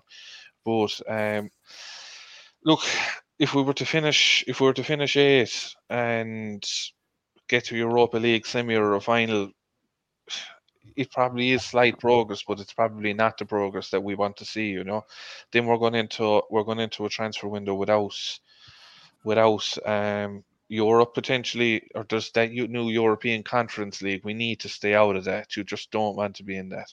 That's like playing the Johnston Paint with all the League One and League Two teams. You don't want to be in that. Because if you win that, but if you win that, you go into the Europa League. I don't want it. I don't want to be in it. No, absolutely. I don't want to sound elitist with that either, because like when you go to anywhere else in Europe, like, if you look at any club in Europe that isn't the Premier League or a Premier League club, they worship the Europa League just like they worship, because it's European football. It doesn't matter how big or small that club is. Even like you see like teams like AC Milan, they're like second in Serie A, and they've got, they put out their strongest team available for every game unless they're already qualified. It's only the UK. Well, I say it's okay. It's only the Premier League that have that elite level mentality. It's like, oh, this, that, and the fans are equally as bad, So for me, I wouldn't be putting the kids. I wouldn't really wanting to put the kids out of stuff in the Europa League. Treat it like a proper tournament. Treat it with respect. But the Conference League, yeah, you're right. Honestly, I might send my daughter. She's 5 months old, but she could go play for him. Well, it's funny you say that as well, Gav. I remember watching years ago a Serie A game, and it was Torino, I think maybe against Fiorentina or whatever. And if Torino got a result, they were getting into the Europa League.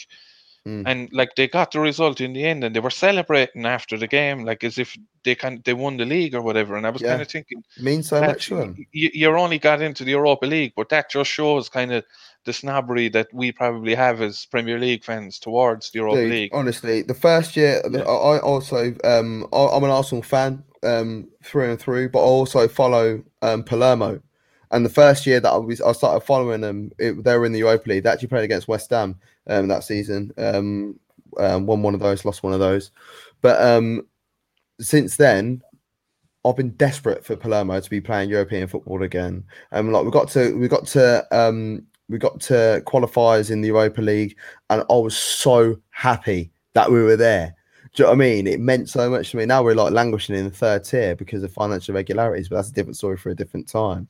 But like once Palermo come back to the big time, because I know they will, and like, there's talks of like of a takeover, and it's going to take us back to the promised land. But if Palermo get there and we could get into the Europa League, that will mean as much to me as Arsenal being back in the Champions League. Do you know what I mean? So it's levels, and like the League Cup. The League Cup, we all take the piss out of the League Cup. Oh, it's this, that, and the other. Don't get me wrong. I've had my fair few digs at the League Cup as well. But I'll tell you what, if every club isn't paying any respect to it, why don't Arsenal pay some respect to it? Why don't we put a full team out and go out and win a trophy? Because we win that League Cup, we get the same status and the same level as we would do if we win the FA Cup. You know, in terms of where we land in Europe, etc. And once again, it's a trophy. Man City pay that trophy respect every damn year. Yeah, Man City don't mind winning it. They're probably going to win it again. I think they've won it 7 or 5 out of the last 7 years. So yeah, look, if it's good enough for City, it should be more than good enough for Arsenal. Now, given the current state of the two sides, but yeah, like in terms of Europa League and that, like I always say, look, it's European football. I'd rather be in it than not be in it. I know a lot of people don't like it, and I can understand the reasons as to why. You know, a couple of dead rubber games, a couple of I've seen a few people refer to some of the sides as Wi-Fi code password teams and that. But look, at the end of the I've not seen that before. I've never heard that. The thing is with it, lads, is that we've a better chance of getting the Champions League by winning the Europa League as we had for getting in the top 4 this season and even last season and possibly even next season. You know, so I don't think we should be writing it off just yet. Well, then look, we'll skip ahead. Can we win it? Yeah. What was Q3? Well, I was going to ask, do you think we could achieve European football? But we might as well just skip on. We might as well, you know what? I mean, I've abandoned the game plan. It's a free for all now. We just go. This is better. This is better. More rumble now, isn't it? This is so much better. I think for me, of course, we can win the Europa League. But the problem that we've seen, and we touched on the last 2 rounds, obviously Benfica and Olympiacos, we pretty much did the job in half of the tie, and that's the problem. We struggle over the course of 2 legs for some reason. But in terms of the competition, we can win it. Absolutely, we can win it. But for me, I don't think we will. But you're right. Going into every single game, I look at Arsenal, I look at the opposition, and even if they've got better players than us or whatever, I still expect Arsenal to win because I think, well, you might have this player, but we've got this player, and why can't we go toe to toe with them? You know, on that pitch, why can't we, Arsenal Football Club, go toe to toe with you? And they don't but then we just crumble, we just pussy out of stuff. Yeah. So, I completely agree. And we haven't won a European final since 1994. We lost 95. We lost 2000. We lost. We lost 2006. We lost 2018. Yeah. I just can't see how we lost 2000. Did I say 2000 already? But for instance, 2000, like Galatasaray. I'm not being funny. They had George Hagi and Hakan Suker. Other than that, Arsenal's team were far superior to them. Why is it? Why can't we bag and why are we getting done on pens? Yeah, I don't think I'm not expecting us to win it, and it wouldn't surprise me at all if we don't win it. But what I'm saying is, we can. No, we should be. I completely agree. Should. Yeah, I agree. But my point is, I don't. Obviously, I want to be back in the Champions League. Of course, I do. But I only want to be there if we can compete. I've fucking had enough of seeing Bayern Munich smash us 10-2 on. You know, I've had enough of that. And if that means that we're in the Europa League for another couple of years in a competition that we can compete in and should be getting to the final couple of stages year in, year out, I would actually rather be in that and see us enjoy us doing quite well in the tournament. But the end goal is obviously to be in the Champions League, and financially it's the most lucrative as well for us. So that for me is the only reason I want to be in it. But in terms of me as a fan, and what Gav was saying, treat every single competition with respect and go and try and win trophies. And I completely agree with that. And I don't think we should ever look past the League Cup. I don't think we should ever look past any competition. And I think our squad is deep enough. Everyone keeps taking the piss that, our squad ain't big enough. Well, our squad's plenty big enough. People keep saying, you've got a lot of dead wood. We've got a lot of dead wood. I have to disagree with that. I have to. How many goalkeepers have we got? 3. How many central defenders have we got? Okay, 7? but what I want to say, how many fullbacks? My point is, we need another left back for cover. You know, but we could play Bukayo Saka there. Look at our centre midfield. Xhaka's played almost every game. Yeah, but we've got alternatives there. We're choosing not to do that. El Neni, that's probably it. Yeah, Danny Ceballos. We've got players. We got some of the kids. We've got some of the kids coming through. We've got a big enough squad to compete and do. No, but you just said in Europa League, we should put out our best squad. You can't do that and play kids because it's technically contradicting itself. No. You play the kids in the Conference League if we were to make it. That's what I said. I didn't say we play the kids in the Europa League at all. No. But what I mean is, have we got good enough players to replace? Europa League, early stages, we should never left back. I think I think playing the kids in the Europa League is uber disrespectful to the competition. I honestly think that. I don't think we've got the depth for the Europa. Really I honestly think we do. I mean, like, you could have a look at alternative formations as well. We don't always have to play two holding midfielders. Stop. In fact, stop playing two holding midfielders sometimes because it's not frigging necessary. Sometimes you only need one. Look at England against Albania. We did not need to play two holding midfielders in that game. But we did because Arteta wants to play requires two central defensive midfielders. Well, sometimes you have to think outside the box and move beyond. I'll tell you what, I'm glad you said that, Farhan, right? Because this is another thing that pissed me off with Arsenal. Arsenal, if you look at any other club, they have their ways of playing. They do. They have their set formation. But when they're playing against certain opposition, they adapt to combat who the opposition have got. Name me, other than one game, name me a time when Arsenal have done that. And that one game is when we played against Man City away, and Coquelin made his debut, and Santi Cazorla played in a holding role, in that deeper role. That's the first time I've ever seen Arsenal Football Club change their approach to the opposition based on what they got. And the only reason why we did that is because we had injuries.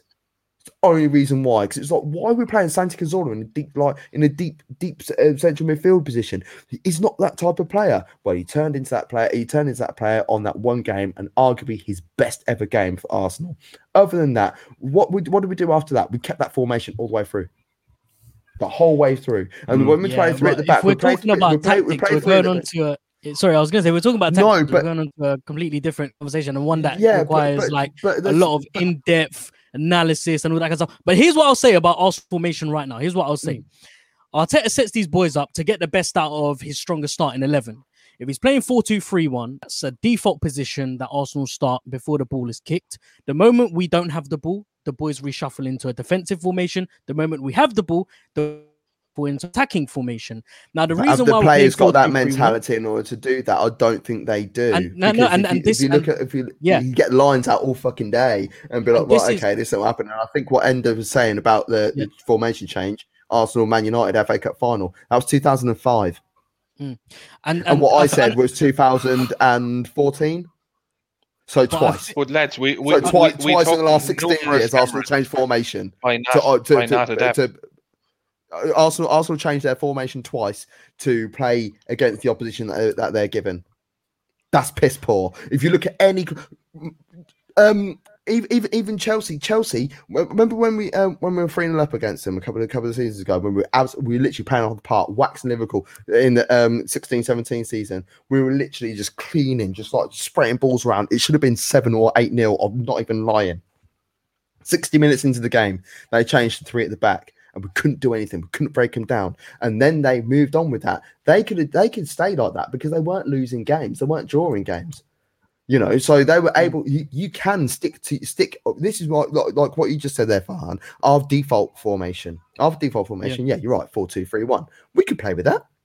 But if something changes, we need to do something about it. I don't want to be seeing what Everton have been doing for the last few years. But before, tactically, I was just saying, I think tactically, Arteta has been doing very well in trying to adapt this squad of players to rewire their brains into thinking what they need to do without the ball and what they need to do with the ball. The problem is, it's taken a very long time for them to get to this stage, and that's why we see ourselves ninth. Well, this is what Everton have been doing. Yeah. the concept at the beginning of the season, and you're never ever going to get a group of players where you're going to change their mentality overnight. It's a process. I hate using that word, but it's a process, and this process is still continuing. But what I will say is that I've definitely seen footballing improvements. I've definitely been seeing tactical improvements, and I've seen footballing players who have had their, namely Granit Xhaka. I have not seen Granit Xhaka perform at the level that he has been performing, and that's simply because he's been playing alongside Tom. He knows his role inside out. He knows where to be without the ball, and he knows where to be with the ball, and he knows how to play it. We haven't seen Xhaka progress. Xhaka, honestly, Xhaka at Gladbach, when we were linked with Xhaka, I was so gassed. So gassed, because I've been seeing what he's been doing week in, week out at Gladbach. And we are only just starting to see the Xhaka that we bought all those years ago. But the issue is, he will make one mistake. Like, for me, I honestly think he makes one mistake in a game. But that one mistake leads to a goal, which is frustrating. But I won't bag on him for that, because I still look at the rest of the 89 minutes and the other X amount of touches that he has of the ball, and I think, yeah, you're doing the right thing. And people that are like going, oh, yeah, but all he does is pass it sideways and backwards. Fucking hell. Do you watch Arsenal Football Club? How many times does he win the ball? He's playing on the left-hand side of the two. How many times is he playing, like, he might play a sideways ball, but that's because Kieran Tierney's only just starting to make his way up, like, past him. He's like, literally, oh, it's just sideways with me now. I'll knock it with him sideways. But Kieran Tierney's already gone past him. He pings one down there, or he passes it forward. Honestly, that's one of my biggest bugbears in life. People that bag on Xhaka for passing it sideways and backwards.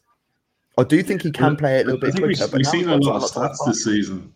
There's a lot of stats this season that kind of dispel a lot of those myths about, you know, Xhaka being a sideways passing merchant. I know we've a big Granit Xhaka fan in the chats, DWTT Gary, aka Mr. Granit Xhaka himself. No, he's going to kill me for that. He hates Xhaka. But yeah, lads, look, I'll bring a couple of the other guys in. Dan, what are you thinking? Anything you want to add to this? And then Dawsey and Dave.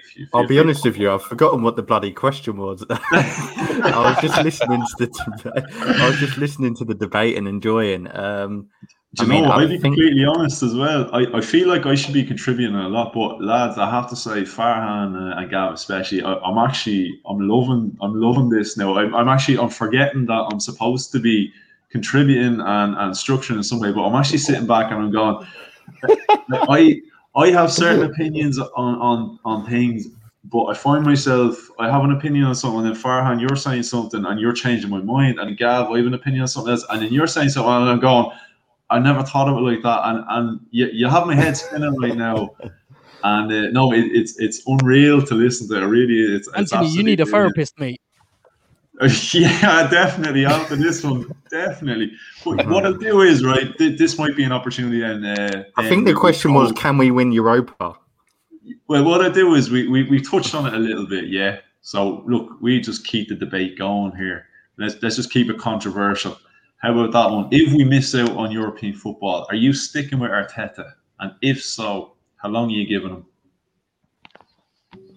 Is that for me? I'm guessing. Sorry, that's for you. Yeah, that's for you. Then. Go on. I'm gonna mute my mic because I'm ready to bite on stuff. I mean, basically, you're kind of asking, should we sack him now? Because European football is quite a big. You're asking us to basically win the Europa, or to get 6th place, because that's the only real position that guarantees you it. So. I would stick with him personally. I think we'll win Europa. I know you watched my last podcast, Anthony, and in that we were discussing Europa League. The way I saw it, I can't remember who said it now. I've heard so much of a debate, I've lost who said what, but I know someone said how the games went into our favour. I mean, you look at United, Ajax and Roma potentially in the next round. Yeah, they got Granada, but it's not going to be as easy as what it could be for us. It'll be interesting to see what it's like when if we face Emery. That'll be quite a good, because he seems to have done quite well at Villarreal. I think it'll be an Arsenal United final, and considering the games we've had against them this season in 90 minutes, one leg, I think the job will get done. But to say should Arteta go if we don't win that or if we don't get Europa League next year, I think that would be quite harsh considering there can be so much work done in the summer. I know we spoke about this, Farhan, in your podcast on how there's so much work to do. It's going to be a really busy summer, not just in terms of who comes in. A lot of players need to go because we're wasting them. Hector Bellerin now, I know someone mentioned him. He hasn't played in 7 games, 8 games. There's only so long that can go on for. Lacazette, Eddie Nketiah, there's players there that we just need to shift because they're not playing enough. So we'll see what happens I think next season's make or break, but it'd be harsh to let him go when not enough has been done to the team for him to really show himself. He's not really had that much to work with. Gabriel and Partey, that's it. But we've hardly seen them, not to their full potential anyway, because Partey's missed a few games where he was either injured. I've never seen a player get injury prone. At Atletico, I didn't know about it. And then all of a sudden, he comes to us and he's picking up an injury every game. But I think he deserves, considering what other managers have had under us and under other teams. You look at Solskjaer, I think he deserves at least another year. I'm not saying all of next season, but see what happens this summer. Yeah, I definitely agree. I think people know my feeling that. Look, I don't think this season. I think it was always going to be a tough one to judge him on for plenty of reasons, and we've got into those reasons. Gav, I'm gonna just leave you to last, Gav, because I have a feeling you're gonna have a lot to say, and I'm gonna need a bathroom break. So as soon as you start, that's when I'm gonna know. I don't want to. But no, I want to bring Dawsey in next. Dawsey, I'll get your thoughts, and then we go maybe Dave, Farhan, and Gav. I want to save you to last because I feel you're going to have a couple of different views. So I'm definitely interested there. So yeah, Dawsey, what are you thinking? It's realistic, isn't it, that we miss out on European football? It's a real possibility that we could miss out on European football. I think our best chance is winning Europa League. At the moment, I mean, like I said, we're not the only one in this boat, but I can't see us putting together 3, 4, 5 results. I mean, we're very quickly running out of games to do that in. If we could put together a run of 4 or 5 results, then I think the table actually would probably look quite different. And actually, we probably would be sat probably sixth, maybe even 5th. But yeah, it's a real possibility missing out on European football for next year. And if we do, I think for me personally, I've seen, and this is touching on points that we've already discussed, and I think Farhan specifically, but yes, we're better defensively. And I think in terms of the players that we're trying to bring in, listen, we've been crawling out for someone to even be remotely in the mold of a Patrick Vieira for 10 years, probably looking for someone like that. And I think finally we've got someone in Thomas Partey that could potentially at least go some distance to fill in that void. So that was the first thing that I've kind of looked at, and I thought, right, and Gabriel as well, actually. I mean, looking at, we wanted a big, strong, fast centre-back, someone that was comfortable with a ball at his feet. We've got that now. So I look at that and I think, do you know what, right? If these are the kind of players that Mikel is wanting to bring in, then I'm all in. And that's for me, because we've been calling out for these players for so many years to fill these gaps. So I look at that and I think, okay, Arteta's looking to bring in the right kind of players that we need to be. We need to be stronger. We need to be more physical, and we need to be harder to beat. And I think he's gone some way to doing that.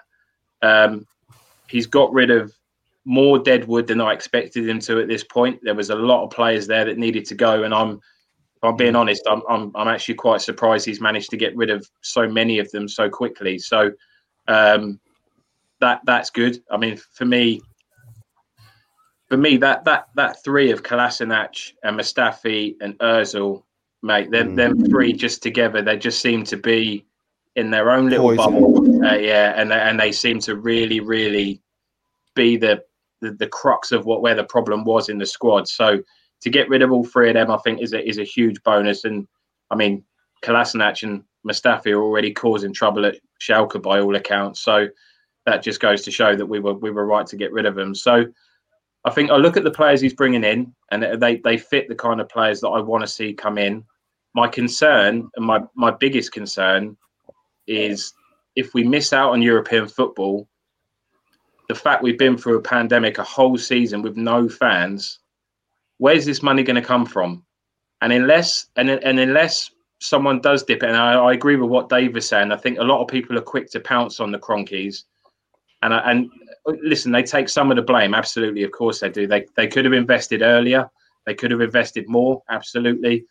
But we have spent money. So I think we have to obviously take our hat off and say, look, actually, when we needed it, he's brought in Partey, he's brought in Pepe. Whether or not they're the right choices, he's put his hand in his pocket and he's enabled us to get those players. Now, if we miss out on European football, he needs to do that again, because the only way that we're going to take a big step forward next season without European football is if he says, right, this summer you've got 150 million and you go out and you get the players that you want to get in.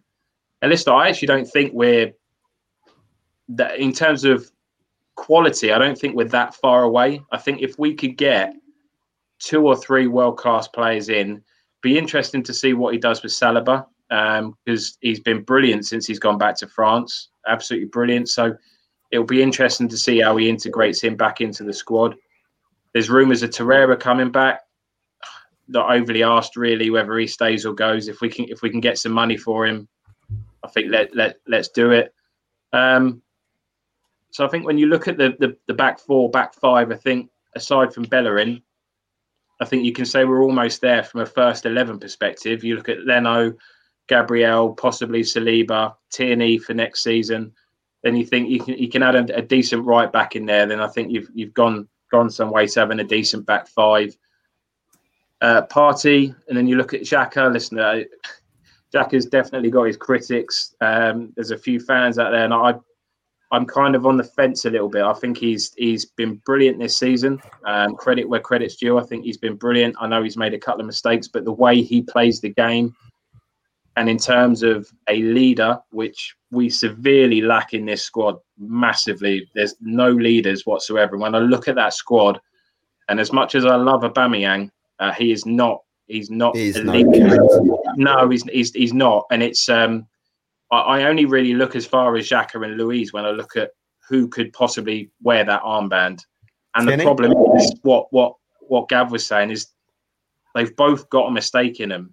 And those mistakes will more often than not cost us a goal. So, and I think obviously going back to what Xhaka did last year, I think there's as much as I think he's gone some way to repairing the damage that he caused by that. I think he's won some fans back over. There's some that he'll never win back. But they can't give him the armband again. We've had enough toxic atmosphere around the club for far too long. So to give the arm back to him on a permanent basis would just be suicidal to a certain degree. So people are calling Tierney out possibly for wearing the armband next year.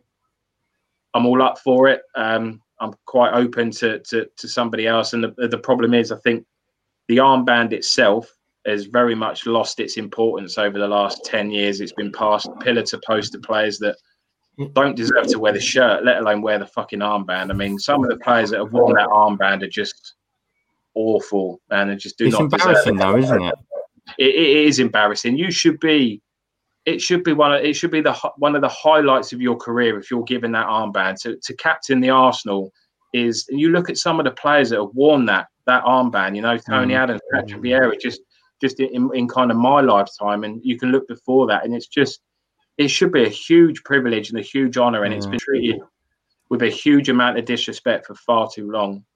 I found it quite. Sorry. That's all right, mate.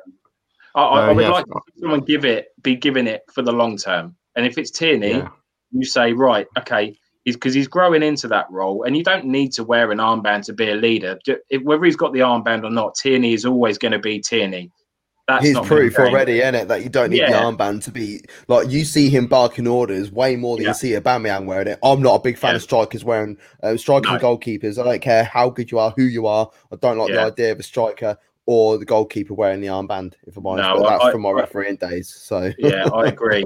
I would love to. So that listen, there's still so many things that Arteta needs to do, and there's still a lot of work that needs to go into that squad in terms of bringing players in, getting players out, making some big calls. I mean, to take that armband off Aubameyang, that's a huge call, man. But regardless of when it is, I mean, he's a hugely popular figure around the club, and unless it's a discussion that they have man to man and say, look, Oba, I want you to get back to doing what you do best, and that's scoring goals. And if this armband is adding too much pressure on you, because it clearly is, because it's taken a huge part away from his game, and I know he's got other stuff going on off the pitch, which is obviously going to have an impact, but it's coincided with him being given that responsibility. So I think for me that's a big decision, but he doesn't seem to be too scared at making big decisions.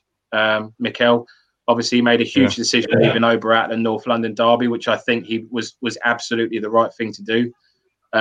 Leaving him out of arguably our biggest game, you lose that, you sink to a new level. So I think I've seen enough of Arteta, and I've kind of digressed a little bit, but I think I've seen enough of Arteta to say he seems like a real strong character. He wants the right mentality at the club. He wants to bring the right players in.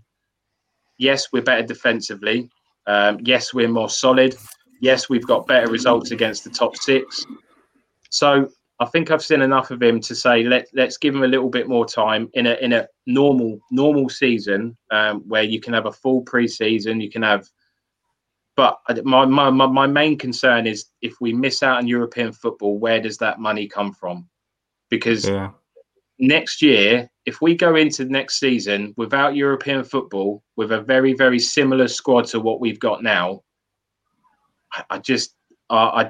it's going to be a long season, and I just don't know where we go from there. And that's my concern, is where the money comes from, because we've all lost out on money. All the clubs in the Premier League have lost a huge amount of money throughout this season. But you could arguably say that, I mean, you look at Man City, yes, they've lost money, but do they need to invest as much money as Arsenal do? Just as an example, they don't.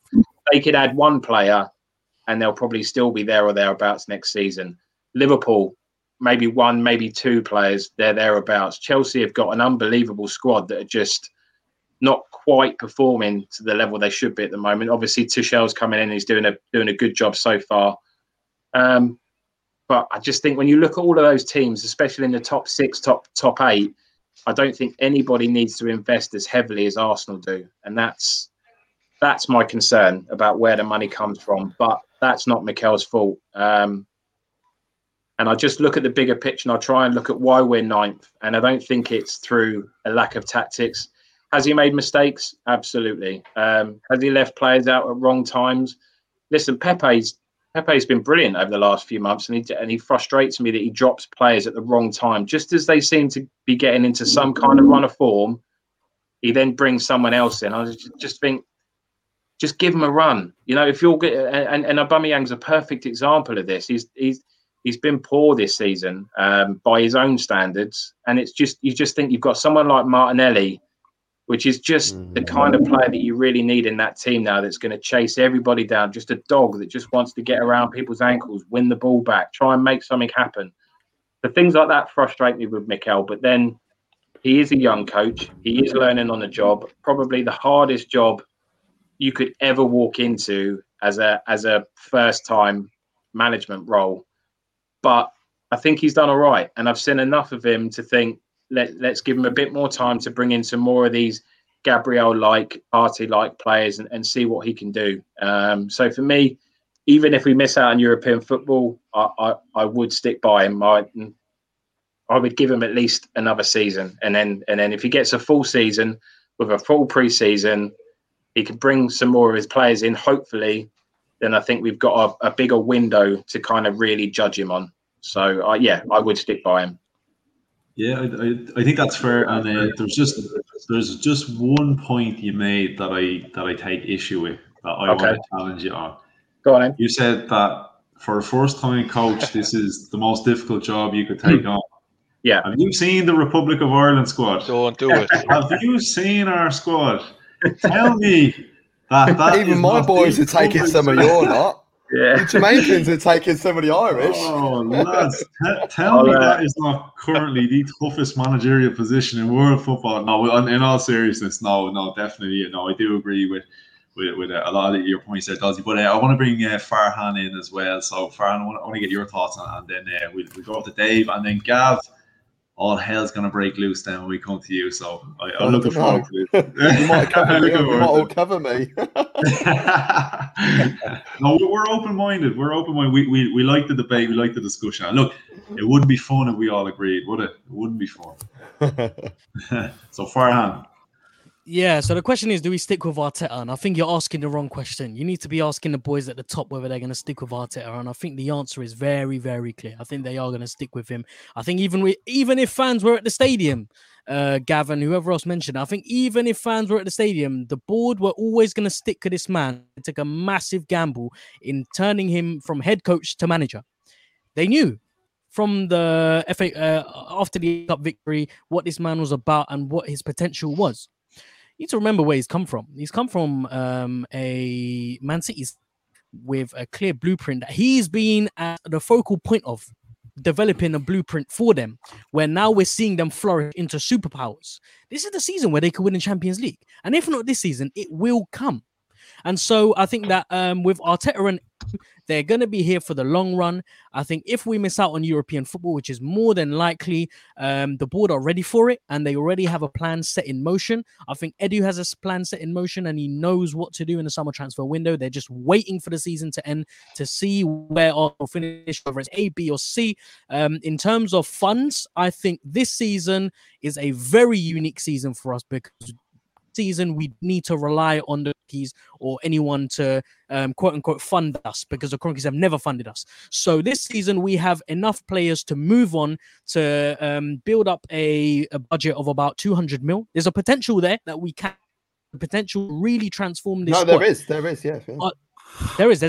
There's a massive overall in a normal players climate to be, of course, in a normal climate, I understand that. But with the amount of players that need to be moved on, you're talking about 10 or 11 players, the potential of getting 120 mil there's more than likely chance of doing that. But when you do that, then you have to also bring in 6 or 7 or 8 players. Now, the one good thing that the one hopeful side of things that I take from Arsenal is the youthful aspect of it, the players coming up from the academy. You got the likes of Saka, Emil Smith-Rowe, Aziz is coming through as well. You're looking at Joe Lopez, Balogun, etc., etc. So we are in a fortunate climate right now where everyone around us is going through this whole COVID crisis. People are going to be looking to spend their money smart, and I encourage Arsenal, and I think Arteta and Ed are on the right path in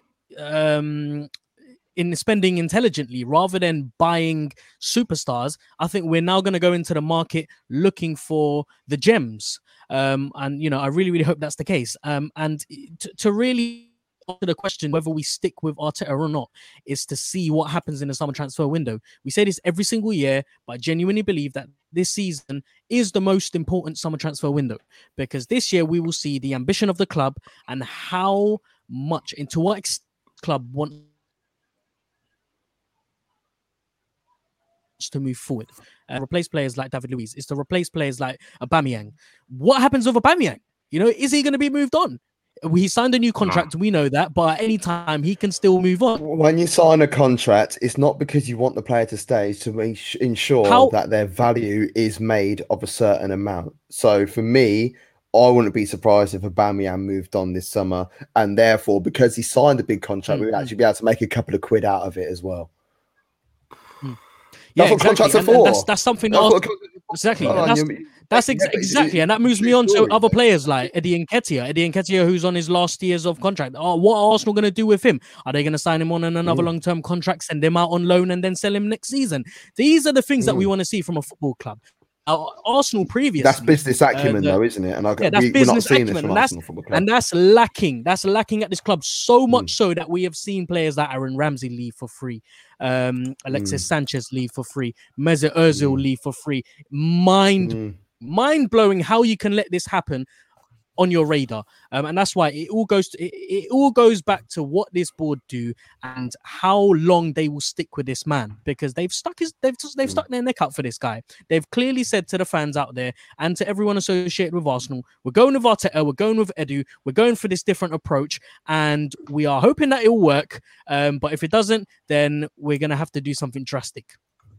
I'm going to leave you guys be it. Listen, just before I let you guys carry on with the debate, thank you very much. Leave yet. You know what? I'm going to stay It's not even my show, and I'm like, I'm going to stay for your segment. But yeah, listen, it's been a pleasure being here and talking to you guys. I think this is the most enjoyable show that I've been part of. And I think, Gav, you've been a massive part of it. So thank you very much for making this discussion really interesting. Sorry, Anthony, we're going to chain you out of your own channel. Me and Farhan are going to run a shit show. Hey, you know what? A massive part of it.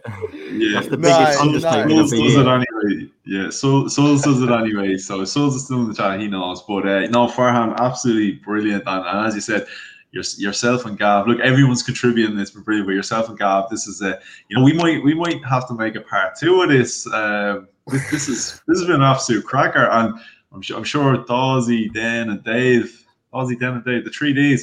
Yeah, we're sitting here. I know I'm sitting here going, this is.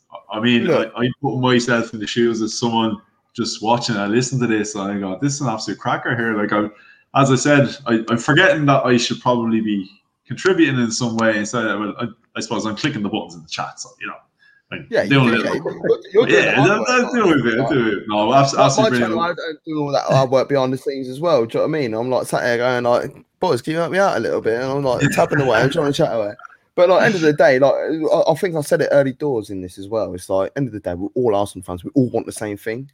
Yeah. And like, was it Dave or Danny? I can't remember who said it. It's like you've all got I'm listening to all your opinions, and you're all right.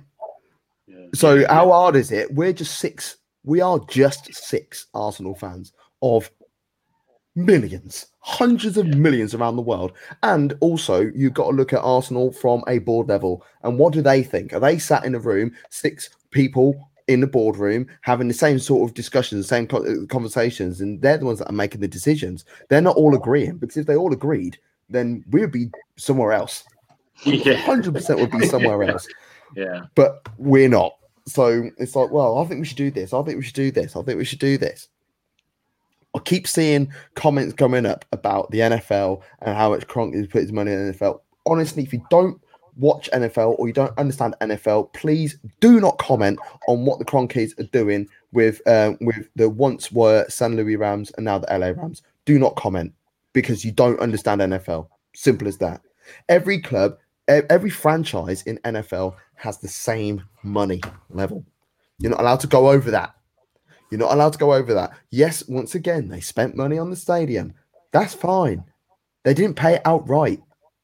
No one in business or anyone who has any form of business brain buys things outright, because it's not beneficial to you that way. You're not able to move your finances here, there, and everywhere if you get an outright purchase. If you see a house, you buy a house and you buy it outright in cash, then I'm sorry, stupid. But Gav, the point is he's invested. He's invested in the Rams, whereas he hasn't invested. Invested where? Invested where? He's invested in the stadium. From early on, he's had his eyes set on the Rams. The biggest project of his business career, was moving them from St. Louis to LA. That's why he got involved with them. And the moment he did that, now, I appreciate that he hasn't invested £5 billion or dollars, however much it is. I get that. But the fact of the matter is, Kroenke has invested his hard-earned dough in the Rams, and he hasn't done the same at Arsenal. That's a fact. He has not invested because he doesn't believe. I'll tell you what. Do you know what? Mate. That's fine. Do you know why that's fine? Because he's a businessman. It's his money. He could do what he wants. It pisses me off, and it pisses all of us off as Arsenal fans. But that's his money. He can do what he wants. People were chatting, going, "Oh, he's taking money out of Arsenal fund and put it into there." As he fuck.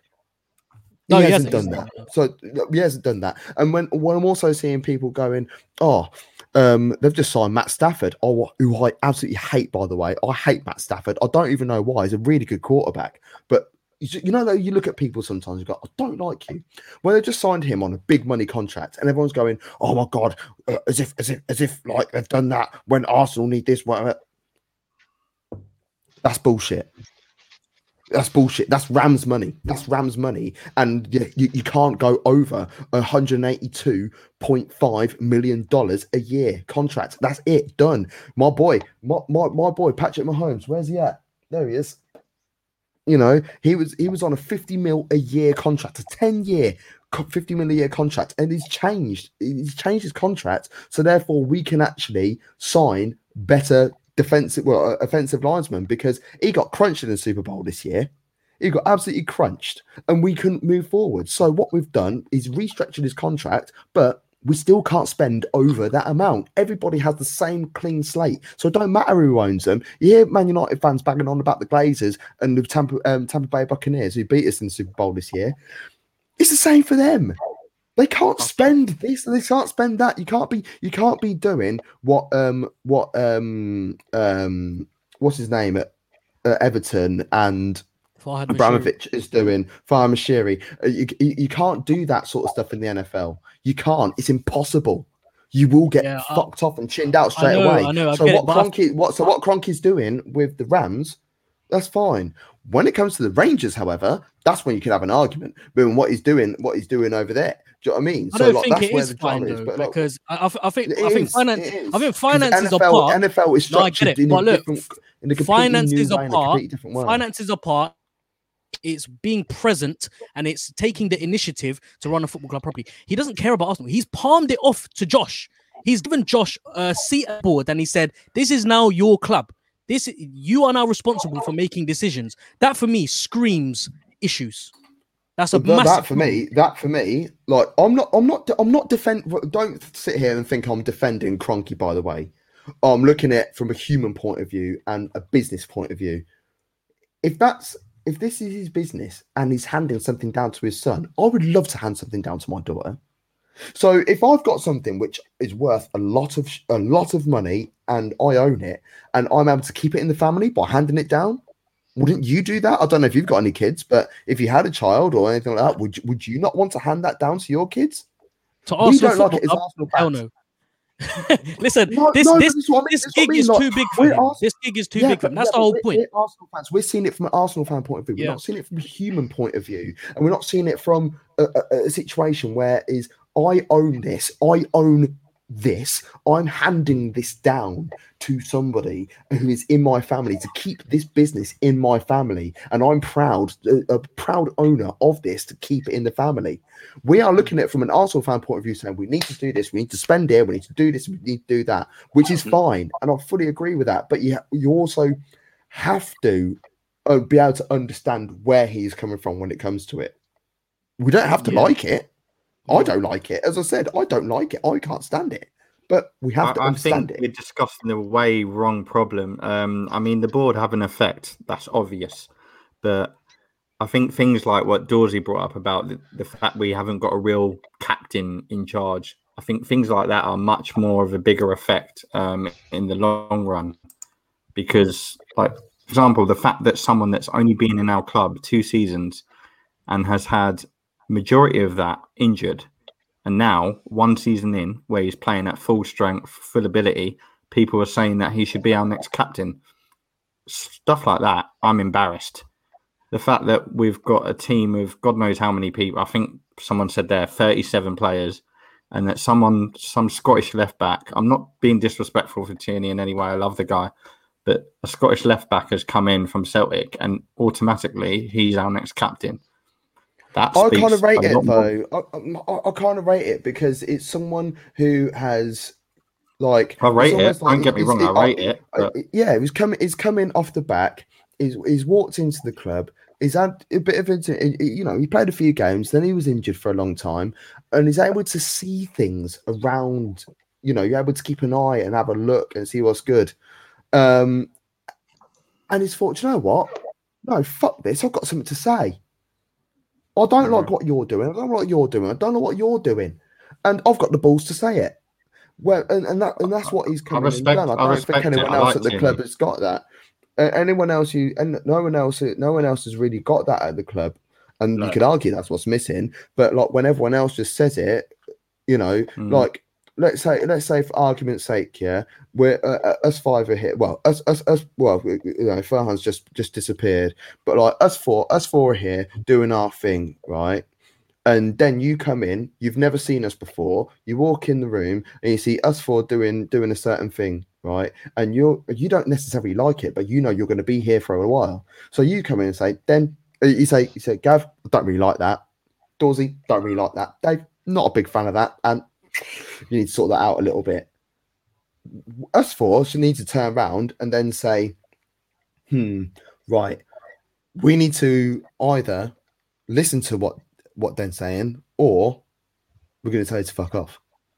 That's what's going to happen. But they clearly understand what is going on, what he's saying, and what it means. Look at when we went 1-0 down against Benfica in the second leg, and his reaction, and look at his reaction when he got there, when he bagged, and then look at but that is like that's bravery. I don't know if it's leadership. Do you know what I mean? Like, I've played for teams. I've never been a captain of a team, but I will shout and F and Jeff like the captain because I want and I expect. Would I want to wear the captain's armband? No. Does it? It's not because it's going to have some form of pressure on me. I don't feel like it should because I can't remember who said it earlier on today, but it's like the captain's armband doesn't really mean anything, does it? The only thing it means is that you get to hand over the. It should do though. In football as a whole, nothing to do with Arsenal Football Club. As football as a whole, captaincy means fuck all. It means nothing. You get to flip a coin. Oh, okay, yeah. Heads. Okay, well, we know which way we're going to shoot. We're always going to shoot this way because we always do, and we always receive and go that way as well. When Arsenal kick off, we always pass it backwards and play one long diag, and it goes out for a throw in. It happens every game, apart from the West Ham game, which fried my brain. It didn't happen there, but I disagree with that. I mean, you look at people like John Terry, right? Steven Gerrard. Whoa. That's go on. That's historical. Because you're saying the captain doesn't matter. Nowadays it doesn't. Nowadays it means name me a captain in world football right now that means something. Sergio Ramos. Jordan Henderson. Jordan Henderson, who you just spoke about. Yeah, he's a controller. He is a controller. Okay, he's maybe one more. But he was doing that when Steven Gerrard was there. But why does the captain not matter? Because the captaincy nowadays in football doesn't mean anything. It really doesn't, especially from a refereeing point of view. And I will always back to. I was referee for 10 years. It means fuck all. All it means is that the captain is going to talk a little bit louder and put a few more curse words in it when he's trying to get his point across to the referee. Oh, well, that's I'd much rather speak to the number 7 who isn't being a shit and can actually understand it and can relay that back to his team. So honestly, I agree with the point that.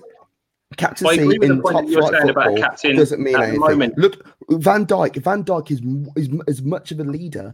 Milner is much of a leader as anyone else. In terms of when I said about like controlling, Henderson is the controller of that midfield at Liverpool. He is what is missing. Everything that he does in the middle of the park, not just barking orders, but receiving the ball, mixing it up, spreading it out wide, playing long balls, playing short ones. Henderson is the key to what is missing in Liverpool at the moment. But do you think a captain should matter? 100% a captain should matter, but it doesn't anymore. A captaincy doesn't mean anything anymore. Look, you're missing the point. Everyone's missing the point. Everyone's missing the point. No, not you boys in here going downstairs. Like people going, oh yeah, but what about Patrick Vieira? What about Tony Adams? Yeah, no, it meant something back then. It doesn't mean anything nowadays. Yeah, but I agree that it's lost its significance. I completely agree with that. But I guess what I'm trying to say is that I want to bring that back, man. It should mean something to be the captain of Arsenal. So I think what we're trying to say, and what I'm trying to say is that the next person that gets that armband, first of all, they have to earn it. You don't just get given it. For me, you have to earn it. And for me, when I look Should at be the able to buy captain your and the way in. vice captain, yeah, look, listen, you could say Aubameyang has earned it by his performances on the pitch over the last 3 years. But then that's because it turns into kids football, doesn't it? Because kids football, it's the same thing. It's like you're the best player, so you get the captain. Gav, let me finish. So all I'm saying is, I'm not saying I agree with it. I don't think he ever should have been given the armband, and quite frankly, I don't think he wanted it. Right? I don't agree with it, but I'm saying when you look at that squad, if I look at that squad and I base it purely on a player that I would look to, if I was playing in that team, and I had to look at somebody to take the lead and try and grab the scruff of a game by its neck, I would only look at Granit Xhaka, and that is as far as I would look. So does he? Do you think though? You know the way we're sort of saying like the captaincy doesn't really mean anything. Do you think it would mean something to a guy like Kieran Tierney? Yeah, absolutely. Yeah, it mean everything. Absolutely.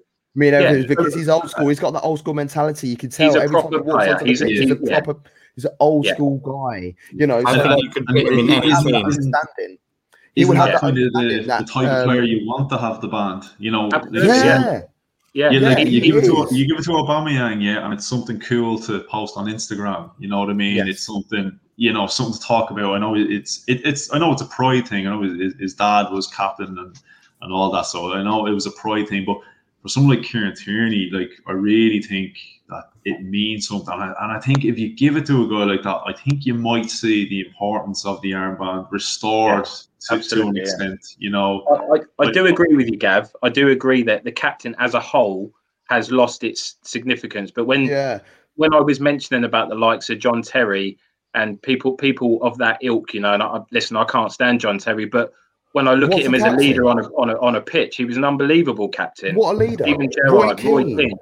I mean, this for me when I watch a football team, I don't give a shit about the name on the back of the shirt.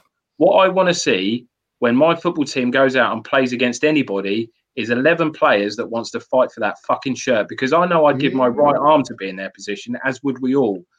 And that's all I want to see. I don't care whether we're in fighting for the title or whether we're in the championship. I don't give a shit. All I want to see is players that wear that shirt with pride and want to fight for that shirt. Kieran Tierney, for me, he screams loyalty. I know he was at Celtic, and I know that was the club that he supported as a kid. So, of course, he's going to be loyal. But that must have been a huge decision for him to leave that football club. So, for me, he screams loyalty. If we can give it to him, he potentially could have that armband for the next 4, 5, 6 seasons, which is what it needs to be. You can have it for the next 10 years. Why not? Yeah, you cannot have what I love about that, though, does you know what I love about that, right? Like you said, he left the club that he absolutely loved, right? And you can tell he loved it. Absolutely, he bleeds Celtic, but he was willing to accept that he needed to leave in order to progress and further himself. And so he has the love and the passion, but he's also got the ambition, because how many players are one club players and they never fulfill their potential because they love the club so much.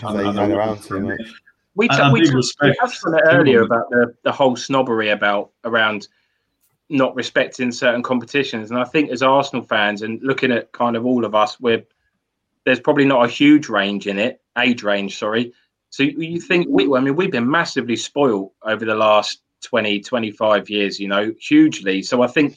And you get used to that. Of course you do as a football fan. And that's what you come to expect. So for me, and that was another reason I went into the season with no expectations. Just because we're the Arsenal, there's no divine right to beat anybody. There's no divine right to be in the Champions League. You have to fucking earn it, man. You have to win games. And that, for me, it comes down to when I look at those players out on there, how many of those players leave everything on that pitch? And that's the problem for me, is that there's probably a handful, and at best, and that's probably me being generous. So, but I don't see Aubameyang turn around as captain, going up to these players saying, "Right, look every time Arsenal go a goal down, look at the reaction of every single player." Yeah, and the only 2 players that don't that react in a way of, "Come on, boys, get your heads together or keep going," is Xhaka and Tierney. Everyone else, the ball goes in the back of the net, They don't even stand there and blame each other. They don't even do that. There's like, but Gav, to touch on that as well is, you look at why is Tierney like this? Look who his captain was, Scott Brown. Scott Brown, a leader. Yeah. He's similar to a Roy Keane type. He's a leader. Whether you like Scott Brown or not, he sets the example. Yeah, he sets the example, and that's what everyone expects. Your captain should be your leader on the field. Essentially, he's your manager on the field. He kind of resonates what the manager wants on the field. You look at Declan Rice at West Ham. He's watched Mark Noble. He's learned from Mark Noble. Now he's the leader on the field. He's gone out doing what Mark Noble used to do. And he's a good player. He's a player that you'd want in your team. Jordan Henderson at Liverpool.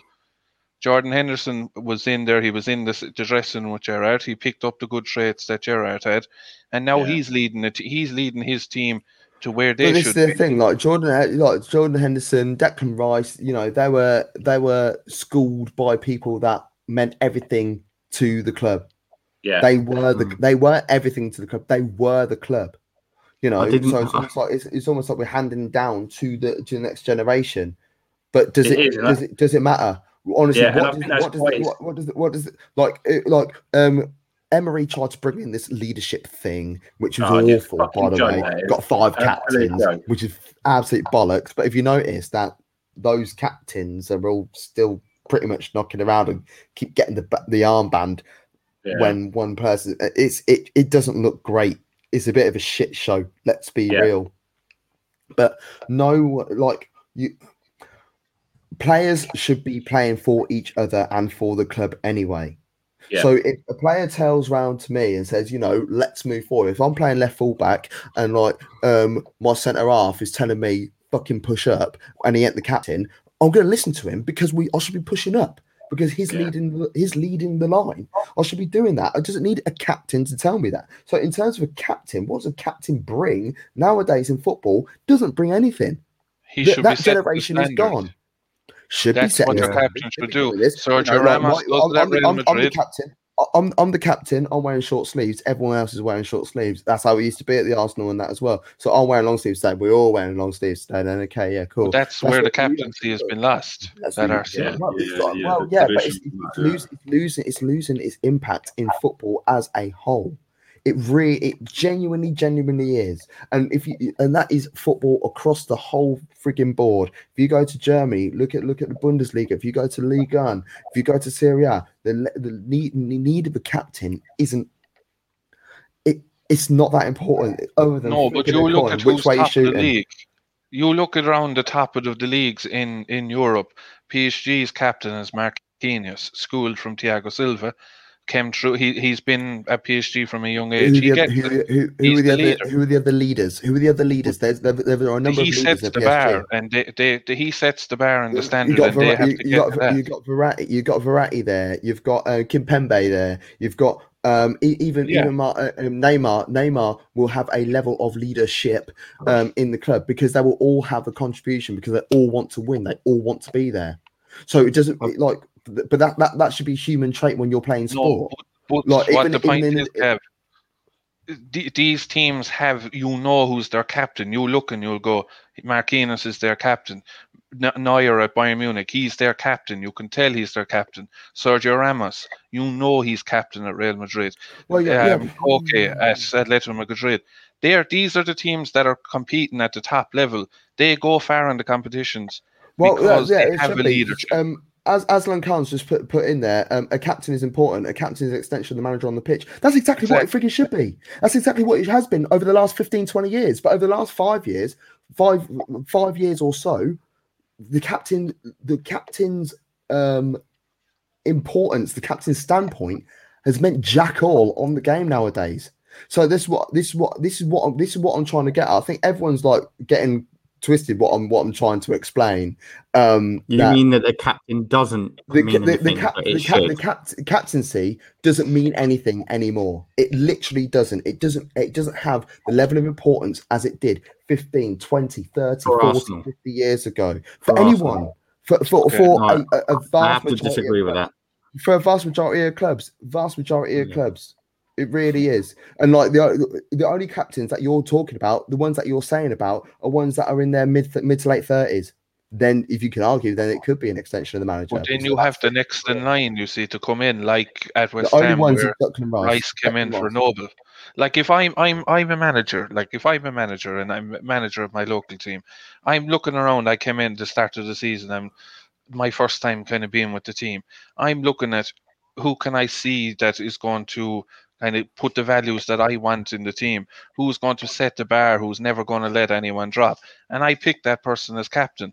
And then he leads the team on the field. He does my job for me. But that's for the love of the game. That's the love and the passion of the game. They're paying to play football. They're paying their £5 a week on subs, 10 quid a week on subs. Do you know what I mean? Like, it's different, but you still see, even at a local level, well, is our best player, so we'll give him the armband. My mate has been captain of a number of clubs recently. He used to play for Villa when he was a youngster and came down through the ranks. He plays semi-pro football. He's one of my best friends. He's been captain for fucking ages. Do you know why he's captain? Because I don't want him to leave. We'll give you the captain's armband, and we'll pay an extra £10 a week. Aubameyang, doesn't it? Yeah, but that's what happens. Yeah, this is what happens. This is what happens across so much football. Honestly, I feel like people are blinded when they don't see that happening. It's happening fucking everywhere. We're going to keep you here by giving you the captain's armband. And at semi-pro level and things like, and all the way down, it's like, you know what? Oh, well, even at like amateur level, it's like, well, I'll tell you what. Don't pay your subs, and I'll give you the captain's armband. You ain't got to pay subs anymore, or we'll pay you an extra £5 a week more than anyone else. Is captain's armband. It's bullshit. It has lost its value so much, so much. And you've named Marquinhos, you've named Sergio Ramos, and you've named Neuer. These guys, Marquinhos, I think is he 30 now, but Neuer is 35. Sergio Ramos is 34. They're at the end of their career now. These are These are players that have been knocking around in the game for the last 15 years and have been part of the era where it meant something, and it's led through to the era that we're in now. So we were discussing the board. We were discussing the board, and the reason I brought up the captain. In fairness, I brought up the captain was. In fairness, it was one of my questions. It was a pre-prepared question, and that's like, you know what? The list of questions I sort of said I might just abandon these because it's just flowing. But to be fair, you kind of touched on everything. As I said, it was kind of a generic, basic question, so they were going to come up. Then you go ahead, make a point, and then I've got one more because we're already 2 hours 12 minutes in, and I'll be brief. It could be another hour alone on this final question. So we'll try our best not to. But then you go for it, and then we move on to the next one. Right. So basically, we were discussing the board, and I saw a whole bunch of comments coming through about conquer this, do that. Everyone was going on at the board, and I'm sitting there thinking. One of the real things that affects the team. I know you're saying that the captaincy has lost its title. There's not so much meaning to it anymore. But these players in Arsenal are in a critical condition. I know that sounds really like stupid and soft, but it's true. Some of these players like Saka, Smith Rowe, they need guidance. And when you've got a captain that's presumably bought his way in, I'm not even being disrespectful to Aubameyang. To say that he's earned it, I think is over pushing it for me. Henry was our best player ever. He was only captain for his last 2 seasons because Vieira was there. He only got captaincy for his last 2 seasons. So to say that someone's earned it just because they've won the Golden Boot and been our top scorer, for me, I don't want to be that club. Players like of Henry when he, when things weren't going right. And he's I don't want to get into the past because it's. It's over. But my point is, that's something that we need. Player for Arsenal in my life. Do you know what I mean? Ian Wright being number one naturally is the whole reason why I'm an Arsenal fan. That's he made me an Arsenal fan. But like Henry being the captain was the wrong choice. Okay, we won't get into that. But my point was, at the moment in time, we need a proper captain, whether it means something or not. Arsenal players obviously feel like it does. Yeah. I mean. Most of the fans do. Look, I mean, not just us. You see people saying it. We need a proper. You can't just expect Arteta to shout at these players all the game. They need someone on that actual field doing it.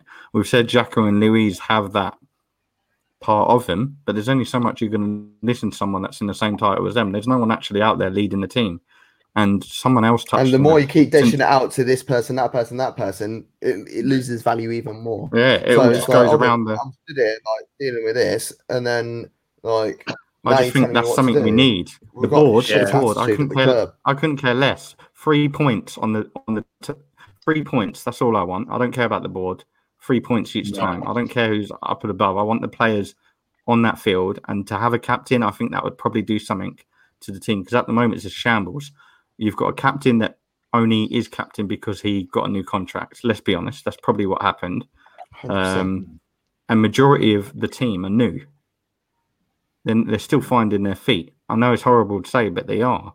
Saka is technically still finding his feet. Best player of the season, maybe, but he's still young. He's only 19. Apparently, he's picked up an injury in the international break. That's hardly a surprise. He's played more football than most players in the Premier League itself.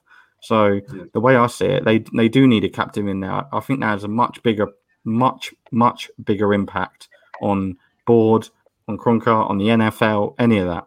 That wasn't. That's just the reason why I wanted to bring it up, because it just annoys me when I saw so many comments about the board, and it's like, yeah, okay, they've made their mistakes, but they've put players in the team. That's what you asked for, like we've already touched up on. At the end of the day, the players have to do their bit as well. I agree with everybody. I agree with Dave, and I agree with you, Dan, about. I don't care what the board do. I don't care who owns the club. I don't give a shit. At the end of the day, I'm invested in watching 11 players play for the club week in, week out to try and win football matches. That's it. Do I want the club to be run better? Of course I do. Do I want us to be a Man City and have a blank checkbook? Probably not. Listen, I want to win trophies. I want to do. I mean, that's another debate. Ideally, you don't want to go down that route. I want to see the best players play for the club, but at the same time, I think growing up. I mean, I'm 38, right? So I by the time I got to an age where football really, really meant something to me, was at the start with Arsene Wenger, and it built what he built. Is I guess in an ideal world is something I want to see again. I want to see, and I know it's not going to be. I know it's not going to happen. I know that part of football is dead, and I get what you're saying, Gav. The captain's armband, it doesn't mean anything now, and it's not just at Arsenal. And the players we've mentioned, yes, they're at the latter stages of their career, but they're the players that I want to see play for the club. People, and I'm just putting Ramos out there as a name. I would love to have had someone at the club like that for the last 10 years, running. And like Dave was saying, you can tell as soon as you put that team sheet out, you know who the leader of that team is, and it's. I guess what I want to see, and I completely agree with you, Gav, that it's lost. You can rule them off. Omri was giving it to him so that he didn't leave. Fabregas was giving it to him so that he didn't leave. All of these players, Van Persie, there was rumours about him leaving, so they gave him the armband. All these players that have been given it, they've been given it for a reason that is not because they are the leader of the club. They've been given it for reasons. Yeah, it's an ulterior motive to keep someone at the club longer than they want to be there. And that's which is why I semi disagree, but I agree with the comment that came through as well from Iconclass saying Arsenal always sell their captain. It's not necessarily that they sell their captain. There was, but it's the captain that wants to leave. It's the player that wants to leave. Yeah, absolutely. I think it's a bit of we're keeping for one more year. Yeah, we're aware this guy is halfway out the door. Let's just hang on to him a little bit longer. But yeah, lads, look, we'll move on to the last question, because again, I have a feeling this one's probably going to keep us going for a while. Dave, just make sure you're still awake there. So I'm going to bring you in first of all. Ireland aren't on yet. Sure, okay. So again, this one could keep us here for a while. Priority for the summer, Dave. What are you looking for? Signings, additions to the board. Ideally, what are you looking for from Arsenal for the summer coming into the new season? Board wise, and I don't really mind, or I don't care. I suppose, putting it politely, all I care about is the results. Are you looking for any background staff though, as in somebody to help out guys like Edu or Arteta? Do you think that might make their life easier in terms of Well, I think that recruitment. probably should be in place, because when you look at Arteta, he's guys like Steve Round and those that come in. He has a decent mix, so maybe a decent mix like that upstairs as well might be something that you need. Arteta does have young coaches there, but look, with the likes of Steve Round and those as well, it's always good to have that blend. Even that happens on the field, even off the field. You need that new ideas, fresh ideas, but have the experience as well. I suppose on the field, I'd like to see. Do you want me to kind of go with what I want to see, or kind of from a realistic point of view? Because I suppose it's probably going to be two different things, Well, look, I guess if you give me a feeling on where you feel we need to, I know generally what we want Arsenal to do and what Arsenal are going to give us are two different things. But in your opinion, what do you feel they should be pinpointing? So we'll need a right back anyway, straight away. That's a given, and then you can have Cedric is good enough he can be a backup, so I'm okay with that. Priority, look, is getting kind of more of those players out the door. Is if you are going to sell Guendouzi, sell him. If you are going to sell Torreira, sell him. No more loans or waiting for January. Try and get them out the door. There is one or two centre backs that need to go as well, so I'd like to see those gone. Look, from not even from that they're kind of bad eggs or whatever. Look, it's for those fellas, they need to move on as well, so you have to do that.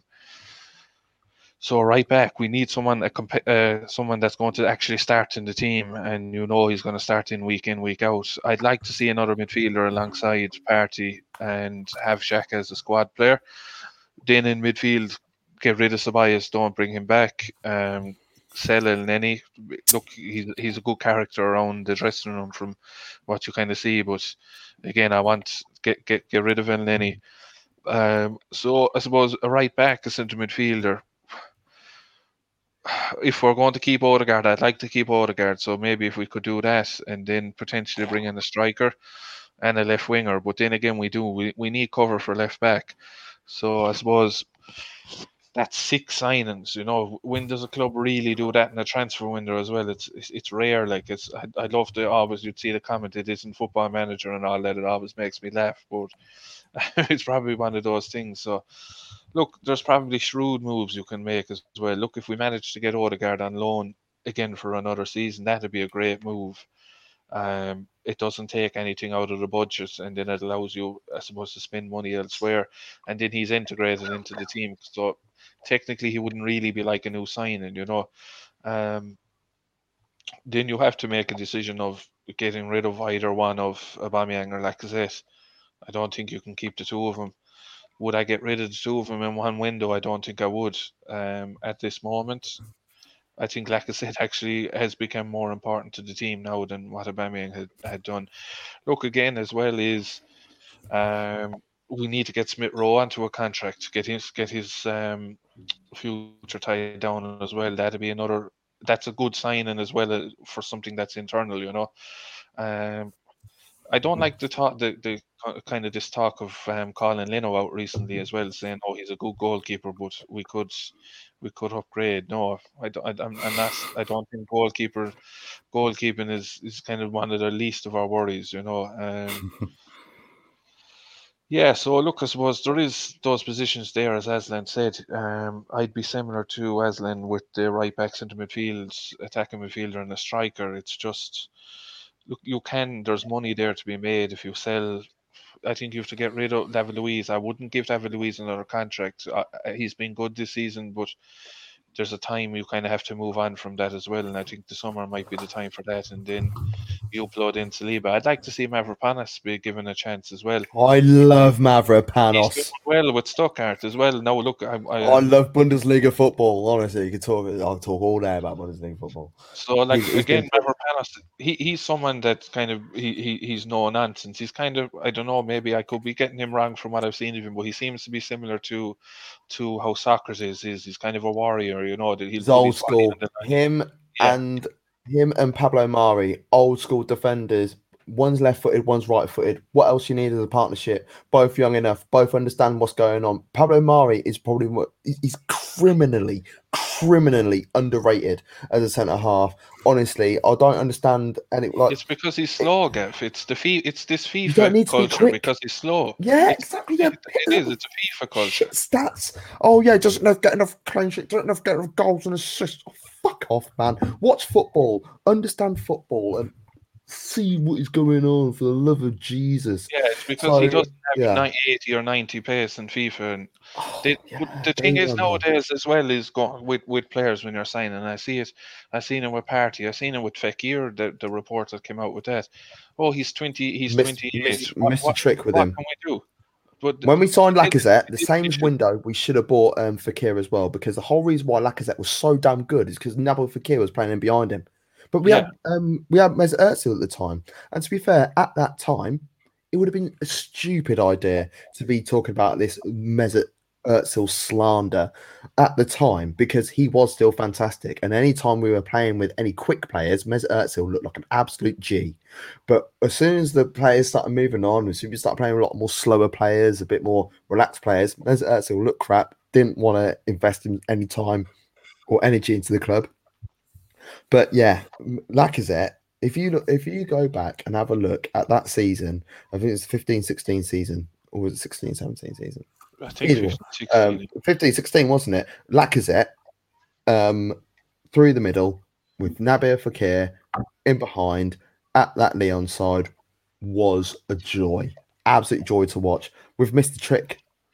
But the thing is with that, Gav, is if we were to go for Fekir now, Lacazette's going to be, isn't he going to be in the last year of his contract next season? So then we're going to be kind of into a position whereas why didn't we sell Nabil Fekir Lacazette? plays well. Nabil Fekir, we sign him for argument's sake. You know, Yeah. well, that's no to Odegaard, and then what's going to happen with Smith Rowe? We need to establish what our starting 11 is going to be currently, if we want to make add-ons, and if we do want to bring people in, what's going to happen with our current starting 11? You know, so like if we do bring in, you know, like a winger, you know, are we then saying that Saka is not going to be playing left wing? Are we saying that he's going to be playing right wing? And if that is the case, then what was going to happen to Nicola Pepe? Is Nicola Pepe going to be on the bench? Is he going to be a squad player? What's the crack with Aubameyang then? Are we going to be playing wide left, or are we going to be playing through the middle? If we are going to be playing through the middle, then what's the app? Do you see what I mean? It's all good having a squad, and I think we do have a squad. I do think we have a decent enough squad to be challenging for top 4, not for the league. Definitely don't think it's for the league. Honestly, do think our squad is good enough to come come inside the top 4.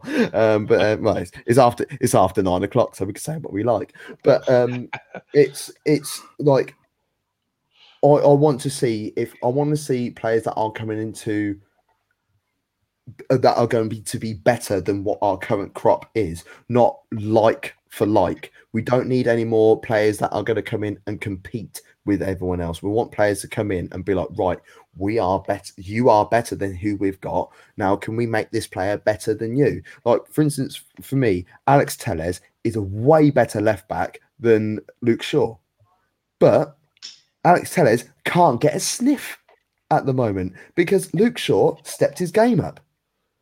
Right back for Man United, they haven't got anyone else other than Wan-Bissaka. So Wan-Bissaka can keep putting in these abject performances because he's got no competition. Do you see what I mean? So, like, Luke Shaw is now arguably the best left back in the league. I want to say it's Kieran Tierney because Kieran Tierney is, I think, he's absolute G. Do you know what I mean? And like when I was coming towards the end of my playing career, I played left back. So I modeled my game on certain people. But Luke Shaw has been wonderful this year. He really has been. But Alex Telles on the world scene is way a higher stature than Luke Shaw. So we need, I agree with you, Dave. By the way, like with this, a lot of the players that we need to bring in. You know, I think El Neni, I think he needs to stay, but he will be a squad player. I'm not expecting that guy to be starting week in, week out. Maybe. But you also need, like, I don't know what industry any of you guys work in, but I work in recruitment during my day job. And when I'm recruiting for people, you know, like for companies, sometimes they need people that are going to come in and smash everything out the park and do whatever they do. But sometimes they also need the plodders, the plodders that are just going to be going along, don't want any progression, don't want to move up, don't want to move down. They just need you. Every company, every business needs those type of people just to be plodding along and getting on with their day job, and that is exactly what Elneny is. You need players like him.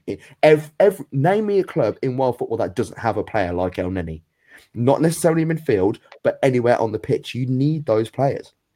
But Ceballos, you're right. He needs to piss off. I've tried to champion that guy for so damn long, and it's not working. No, he's not good enough. It's not working. No matter what position you play him in the midfield role, whether we're playing a 4-2-3-1, a 4-3-3, whether we're playing a 4-1-2-3, play him in any of those roles, it's just not working for him, bless him. And it's a shame. We need another left back. We can't be putting right-footed players in left-back positions. That has got to go. Cedric had one good game there, and that was in the league game after the FA Cup against Southampton. Looked wonderful. Other than that, when he's played there, looked dog shit. I'll tell you who's one of the best left-backs I've seen at Arsenal. Granit fucking Xhaka. Yeah. I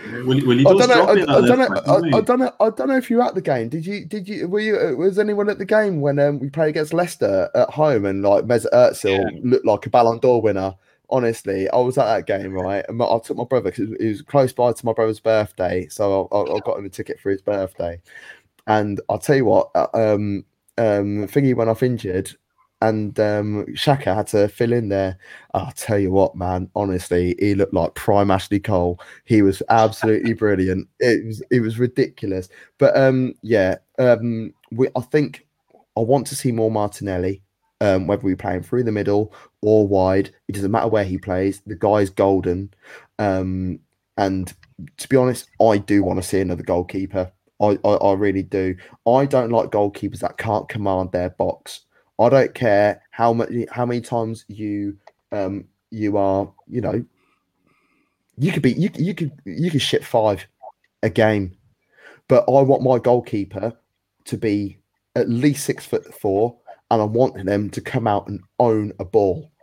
And this is why I've never, some people might argue, but I have never, ever, ever put David De Gea in the world-class category, because since he has been at Man United, I have not seen that guy command his box. What a wonderful shot stopper. There is not hardly any goalkeeper in the world is better at shot stopping than him. But in terms of commanding, you cannot be world-class if you can't shot stop. So, another goalkeeper. Just before we move on, Dave, I think Dave has to shoot off. You got work in the morning, yeah? So, just a big thanks. Dave, just give yourself a quick shout out there. Let people know where they can check out your channel. So it's just there, the same in the Out and Out Gunner, Out and Out Gunner podcast on YouTube and Out and Out Gunner podcast on Twitter. So we're hopefully doing a show tomorrow night, an Arsenal show again. Hopefully we've a win from the boys in green to celebrate as well. There might be a few Guinnesses out on Ant's side, but no, look, if you're about just to check it out anyway, it'll surely be a good one, and it'll definitely spark debate again anyway, as always. So, but I just better run that. So I'll catch you again anyway. It was a great show. Yeah. I enjoyed myself. So. Don't worry about it, Dave. We'll still be here chatting, but just before we'll finish it for your show. Once you leave Anthony off for the show tomorrow night, I'm happy. Yeah, we got a few more hours, a couple more hours to kill. Cheers, Dave. If I'm still awake, I'll see you later. Absolute pleasure. Awesome, Dave. Yeah, lads, what we do is maybe look 5 more minutes. We'll wrap it up because, as I said, this has definitely exceeded my expectations. I thought I'd be struggling to hit about the hour with my little crappy list of questions, but this worked out better. So, Dan, you've been looking forward to this one about what Arsenal need to prioritise in the summer. So I'll let you away. The way I see it, the future is most important at the moment. Like we've spent a lot of this talking about past, which we kind of need to respectfully move on as quick as forward. The problem we're going to have this summer is if we're going to rock the boat, we need to make sure we can swim, to put it sort of bluntly, because the climate is different. So can I nick that saying? It's not my saying. It's Well, definitely it's not the my first time saying. I've ever heard it, so I'm having that. Yeah. Cheers. Basically, I'm watching an old. I don't know if you remember Dream Team from Sky One years ago. I've been. a petition to get that back on telly, but no one's It's fucking on. signed It's it. on YouTube. It's on YouTube. Yeah, but the every quality's series. crap. It needs to be. You know what? Arsenal is basically like a real life dream team. There's so much fucking drama at this club. Yeah. Oh. Anyway, I was rewatching that and I heard it, and I always use it now because Eli Knox says it, and it's the best quote. But yeah, we need to make sure that we can swim when we're rocking it, because at the moment the climate's different. Players are not worth what they should be. I know Farhan touched on how you could probably get 200 mil for what we're going to sell the players. We're probably going to realistically get half that, not even. Lacazette, we're going to probably sell for less than what we will Bellerin. And realistically, that shouldn't be the case because Lacazette's actually performing more and playing more. Bellerin's had a huge injury. He's not the player he was. We should have sold him 2 seasons ago, personally, for me, I think, because we would have made 40 mil for him at his peak. Now we're going to be lucky to make 20 mil. We're going to sell Maitland-Niles. You know what the funny thing is then? This is how fickle the fans are. If we sold them 2 seasons ago, 40 million, there would have been uproar. Yeah, it would have been absolute uproar. I was up for it. I remember when he was linked with Barcelona, the majority were like, "No, he's the best, potentially best right back in the world." 40 million is worth 80 million. Yeah, exactly. There's no pleasing us. But yeah, we're going to probably get rid of him. We're going to probably get rid of Maitland-Niles. So that's 2 right backs gone. We're going to have to buy 1. I don't know what right back we're going to get for the money that we're going to get from them 2. Because if Bellerin goes to 20, Maitland-Niles has just been on loan at West Brom playing in midfield. It's going to be quite hard to sell a right back that's not even been playing in his position all season. So for me, right back's going to be a big worry because we're not going to have a real first team right back there. And the likelihood is, Gav just touched on Man United. They've only got 1 right back. This shows how hard it is to get right backs. Everyone's on about Lamptey. Everyone's on about him, but personally, for me, do you really think that is a choice that's going to be guaranteed to deliver as a right back first team more than Cedric? Because Cedric hasn't at the moment not delivered for us. I think Lamptey could be, but he's already showing injuries. He could be, but yeah, this is the his thing. injuries already are. It's not looking good. And then you look at the midfield. A little bit, it's an injured player. Soft muscle injury, and then you look soft tissue injuries. We love it. You look at the midfield. We've got work to do. I know we touched up on El Neni. He scored tonight. Like, he's good at scoring. I'm never going to say he's not, but other than that, can we really say he provides a lot for Arsenal? No. Someone said in the comments about getting 10 mil for him. I can't see us getting 10 mil for El Neni in this climate. If we do, then I'll shake their hand and give him the money. Yeah, apparently we were offered 7. I think Besiktas offered 7 at the beginning of the season, or right after his loan, and we kept them. And that was when people had. Well, apparently the season before, Leicester wanted him for the same money, but he didn't want to leave the capital. He wanted to stay in London. I'm not being funny, but like you get a direct train from King's Cross to Leicester in like 5 hours and 6 minutes. I have to give a shout out to Aslan because he made a comment earlier, which was one of the best comments. It was probably the only real decent comment I've seen all night, like proper actual to do with the team about how Lacazette works more with the midfield than what Aubameyang does. This is probably 100%. The one reason why I would choose Lacazette over Aubameyang, because he does more.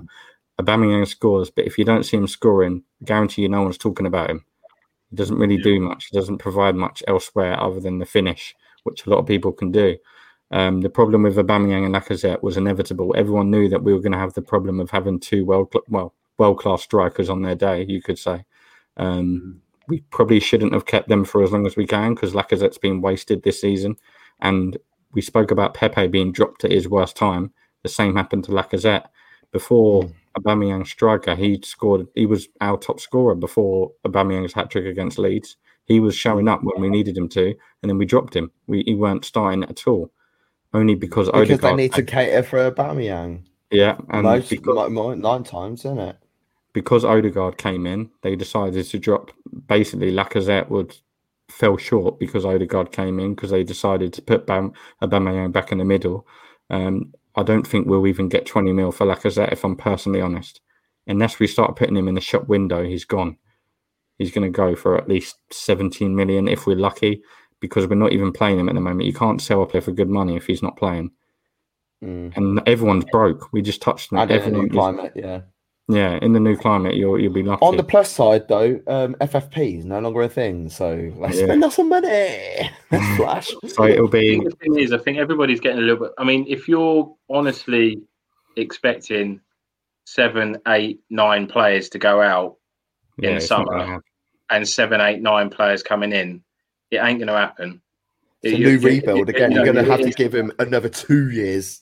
Exactly. I mean, if 3 or 4 players go out, 2 or 3 come in, I reckon that's probably about as much that could even happen, and that's even dependent on what we bring in.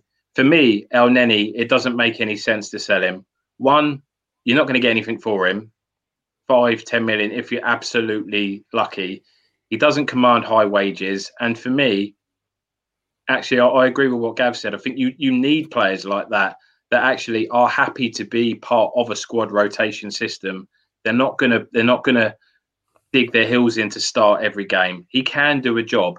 Is he the best midfielder in the world? Absolutely not. But every club's got players like those, and I think for me, I would rather keep him. I think there's centre backs we need to get rid of still. I would like to see Mavropanos get a game, get an opportunity in the Premier League, because I think he's done. I don't follow Bundesliga as much as Gav does, but I do watch and I do follow how the players are getting on. And by all accounts, he's doing really well out there. So for me, when you look at the centre-backs, I'd like to see the 4 centre-backs I'd like to see at the club next year are Saliba, Gabriel, Mavropanos, and did I say Saliba? I did, didn't I? And probably, I mean, I've been quite impressed with Rob Holding this year, I must admit. I think he's actually done pretty well. And he's coming back from a big injury as well. So to perform as well as he has, I mean, you look at the difference in performances between Bellerin and Holding. Bearing in mind their injuries were not that far apart, really.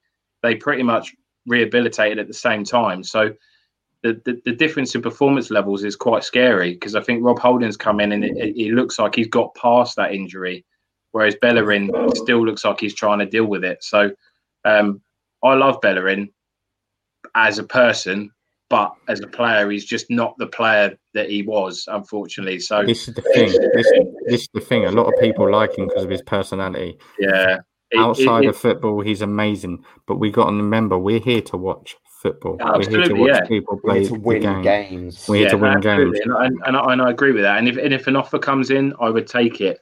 I think for me, when I look at the problems this season, is we have to cut out these individual errors. So whether that is more time on the training pitch, whether Gav made a good point earlier about you try and, I mean, look at what happened with Petr Cech when we asked him to start playing football with the ball at his feet. I mean, fucking hell. I mean, have we ever seen anything as bad as that? You know, when you're trying to ask a player that to do something that they've not been brought up to do, it is difficult.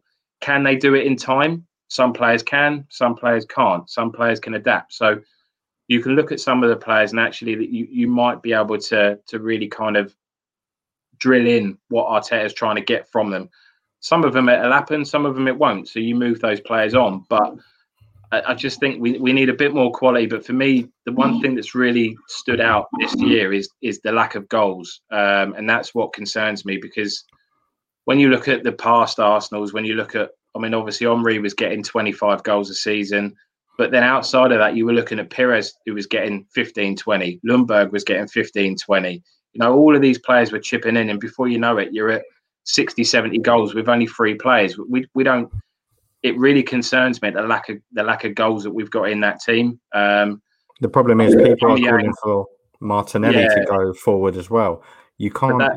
We've only seen him left wing. You can't be like, oh, we'll get rid of Lacazette. We'll play Martinelli up top. We've seen it how many times? Twice against Brentford or someone like that. Yeah. You can't take these risks. Someone mentioned Balogun earlier on today as well. Not interested. The kid's a bad egg. He's a bad egg. I'm not a bad egg. It's for me, it's gone on long enough that you just think, right, if the agent is trying to be a bit of a dick and getting the best deal for his client. I understand that. That's his job to get the best contract he can for his player. But if Balogun loves the club as much as he claims to, he would be pushing for his agent to make a deal. I don't care. If I want to play for that club, you make that happen. So for me, I'm not massively interested. Listen, the kid's got talent, you can tell that. But I just don't. I get the impression, and of course I might be wrong. I just get the impression he hasn't quite got the head to go with it. Should it be above Nketiah? Absolutely, yeah. I think he's ahead of, or should be ahead of him. I was at Little Eddie's debut. So like, sorry lads, I was further stirring the shit a little bit there. That's actually a training picture from today. Balogun in the first team training today, just to further stir the pot a little that's bit. only because I've been You have been an absolute legend at the segways today, and I swear to God, like you are so prepped. Just to digress a little bit. So my priority is getting some more goals in that team. That's my priority, because we're not going to get rid of 8 players and we're not going to bring 8 players in. So, and I agree with what Den was saying, actually. I would much prefer, if an offer comes in for Aubameyang, take it. I would much prefer to see Lacazette stay in the team, stay at the club. I think he offers more. But I just think we just need some more goals in that team. Is Pepe going to come better? As Gav was saying earlier, a lot of his goals, I think, were maybe led everybody into a full sense of security. He did score a lot of penalties and he was playing through the middle. So, of course, he's going to score more goals. But I still think from any of your front 3 players, you need to be looking at 15 goals a season for me. And it's... Saka will get to that level. I've got no doubts about that. Playing left wing, I think he's got. Once he sorts his composure out, he is going to be so damn prolific. We need to keep that bar. Yeah, absolutely. So if Pepe comes good, I think you'll get some more goals from him. But centre forward is a huge concern for me. Aubameyang, I love the guy, and I've got nothing but good things to say about what he's done for the club over the last few years, but it's just got to a point where the way we want to play football is not going to accommodate a player like Aubameyang, unfortunately. So yeah. But listen, I'm not against Balogun staying, but I just think if he comes across as he loves the club so much, he make it happen then. Well, convince your his contract runs out at the end of this season. But where's the contract talks?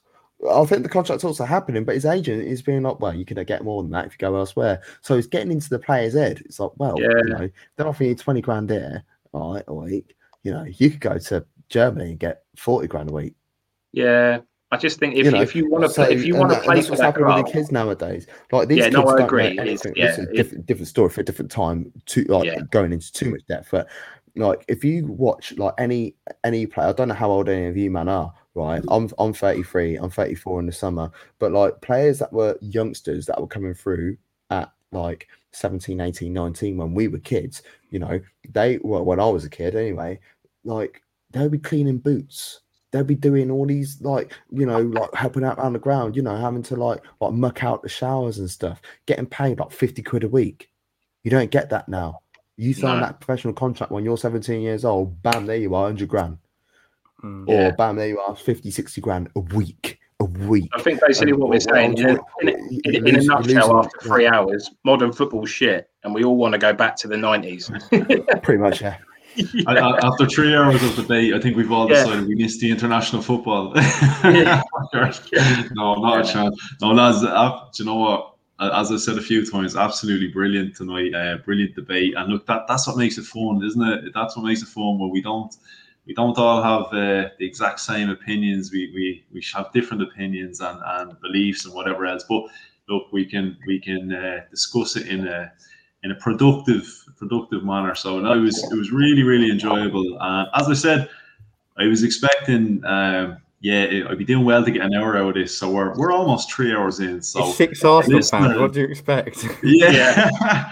Right. The listeners have been spoiled here tonight, but look, I want to give a big shout out to everybody that took the time to come on and watch tonight, and everybody that that will rewatch over the next couple of days, because remember, this does go up on Spotify, Anchor, Google Podcast, basically everywhere you get your podcasts, and will be up on YouTube. But yeah, look, big shout out everybody. Remember to smash the like button. Remember to hit the subscribe button, and you can see the ticker going down below. Follow the panelists, give them a shout out. Just before we wrap it up, lads, I will get yourselves to give a shout out. Dawsey, we'll start with you. Where can the people find out more about Dawsey? Yeah, listen, man, it's been brilliant tonight. Normally, I must admit, I wouldn't sit on a podcast for 3 hours. I must admit, I would normally get itchy feet before then, but it's been brilliant. Huge difference of opinions, and we're all right. I think that's what we're here for. We're all right to a certain degree, and I agree with what Gav said at the start of the show. All we want is the best for our football club. We're all emotionally vested in it. We all want to see our club back at the top competing, but I guess with the issues that we've got at the club, there's just a million and one routes we can take to get there. So let's just hope it improves sooner rather than later. But yeah, thanks for having me on. Just on Twitter, so you can see my handle there, Dawsey281. So yeah, drop over, say hello, come drop me a follow, and looking forward to it, mate. Looking forward to the next show already, part 2. Yeah, brilliant stuff. And as you said there, Dawsey, normally, we wouldn't be sitting here for the best part of the 3 hours. We'd be kind of itching to wrap up after about an hour or so. But I'll be honest, that I know for me personally, I was sitting here as in I was forgetting that I was supposed to be involved in this, because I was so engaged just listening. I felt like I was just sitting in the car listening to a debate. I actually really, really enjoyed it tonight. I really did. But Dan and Gav, you're absolutely amazing tonight. The 2 debutants. So look, I will have to definitely get you back. But then give yourself a shout out there. Let the people know where they can find you. Yeah, I'm slightly different because obviously I support Arsenal. To be fair, I'm the same as Dawsey. There's no way I'd sit here for 3 hours. Even on my own podcast, I'd make sure that someone bloody wrapped it up. But it's been class. I'm making sure you can all come on my show, but Gav, you're definitely being on there. I'm going to put you in there with a Liverpool fan next week. I'm going to twist a can of worms, and I'm just going to leave you to it. It's going to be amazing. No, but Sideline Talk podcast. It's me, another Gooner, and a Watford fan. So it's quite interesting. All teams, all football, anything's discussed. So it's not like just Arsenal, it's everything. But I think the main reason why I done that was because of stuff like this. I wanted a lot of debates in there. When a team loses, I want to get 2 people on and the show goes down, sort of thing. But this has been incredible to have, to be able to discuss Arsenal. Sometimes I have to catch up because at the moment I'm focusing on everything. It's like, oh, what the hell's going on recently? What's going on these days? Or what are we doing? But yeah, it's been good. It's been a pleasure.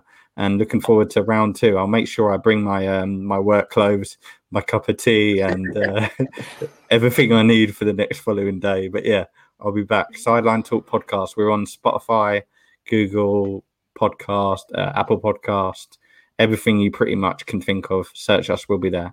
And the Twitter is my username, which you can see on the live feed. Cheers, guys. Dan, I've got a quick question. You said that you've got a Watford fan on your channel. Yeah. No offense to him, but is he a bit weird? No, I mean, Watford's one of the nearest teams. No, but like anyone makes that more I know sense. who's a Watford fan, he's just a little bit weird. They've been in. Oh, I thought you just meant in general.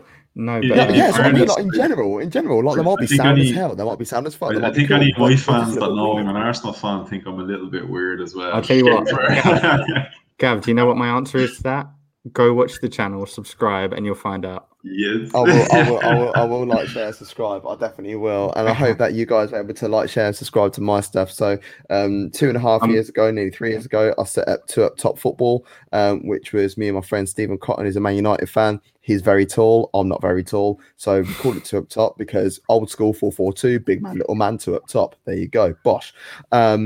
It's predominantly Premier League review shows that we do. We do the odd watch along and things like that as well. And it's not so like 2 Up Top over the years has evolved and, you know, got small, got big, got small, got big, or whatever. And at the moment, it's just doing its thing. So at the moment, it's got me, the Gooner, Cotton is the United fan, and Ed, the Liverpool fan, and then my pal Buck. He's writing a book, and he's written a book actually on running. So if you're interested in running, his book is out there at the moment. I don't remember the name of it off the top of my head. But if you subscribe to the channel, then you'll be able to find out. And he's a Spurs fan. Gav, is he a bit weird? Sorry, I feel rough. Yes, a bit weird. And then MAD Sports Network is something that has been created in the last month. It's a very, very new channel, and we are pushing this. Push. So this is with Devo, who is from the Football Dugout channel, which is absolutely quality, by the way. If you want to see some banter between lads, you need to watch their channel. But then also subscribe to MAD Sports Network, because myself and Devo, Mac and Devo, is really basic shit. So that's what MAD stands for. MAD Sports Network, we cover football, but then the football that we cover is the Bundesliga and MLS and the Championship as well. The Championship show is starting next week. And then we also do NFL. We've got a partnership with London Olympians, Britball. So British American football, we have a direct partnership with them, which is cool. The MMA show. So, and I know you're going to be looking at that. Yeah, we're on the Mirror, so I should say. I know you should be looking at that. So they've also got a darts show happening, because I'm a massive dartist. My board's up there at the moment. I've got a little check in a couple of moments. Grand Tour. Hit a nice little 14 dart leg the other day, which I was well happy about. I'm an amateur dart player, so I'm really happy with that.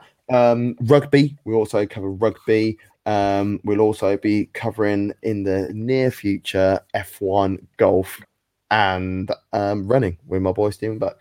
So yeah, we're going to be literally taking over the whole damn world. And if I'm honest, if anyone here watching or in the room at the moment would like to have a show on a particular sport which is not football on the channel, slide in my DMs at GavMac23 on Twitter, and also with Two Up Top and MAD Sports Network. If you didn't know already, if you put it into Google, our name comes up first. Brilliant, absolutely brilliant. Yeah, so lads, everyone in the chat, you've heard it. You can see the Twitter handles. You know where to go. You know what to do. Like, share, subscribe to each and every one of us. Yeah, look, it's 3 hours, lads. 3 hours. That's fair going. It's been an experience. It's been emotional, but look, you've definitely took my mind off the international break anyway, and I'm raring to go for Saturday for this. I didn't even need it. England won. Yeah, well, spare a thought for me. I've got Ireland Qatar tomorrow, so yeah, I might have to abandon that. And if you're available for another 3 hours to distract me from having to watch that absolute dog shite, I'm more than happy. Why not? Yeah, look. As on a wind up, do you cover chess? Well, did you watch the Queen's Gambit? I'm not being funny. Like, that is arguably one of the best things ever on Netflix. So if you want to, then feel free. I could play a bit of chess. So there you go. And massive shout to you as well. You have absolutely bossed it today. You know, you've got all of us together. You've got us all together. We've all had a good old chinwag about the Arsenal. You've got the comments out there. You've created a bit of beef, bit of tension. You've brought us, you threw us apart from each other, and you brought us all back together. You know, and like I bet you've even run out of Guinness.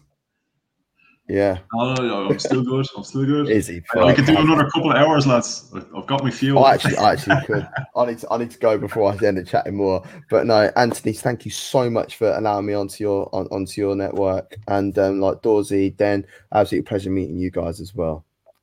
Yeah, man. Lads, look, pleasure's been all mine, and look, you'll definitely have to come back. It's been absolutely brilliant. But lads, we will leave it there. Again, look, thanks so much everyone for watching, for liking, sharing, subscribing. Big shout out to the panel, and come on, you Gunners. Come on, you Gunners. Come on, yeah.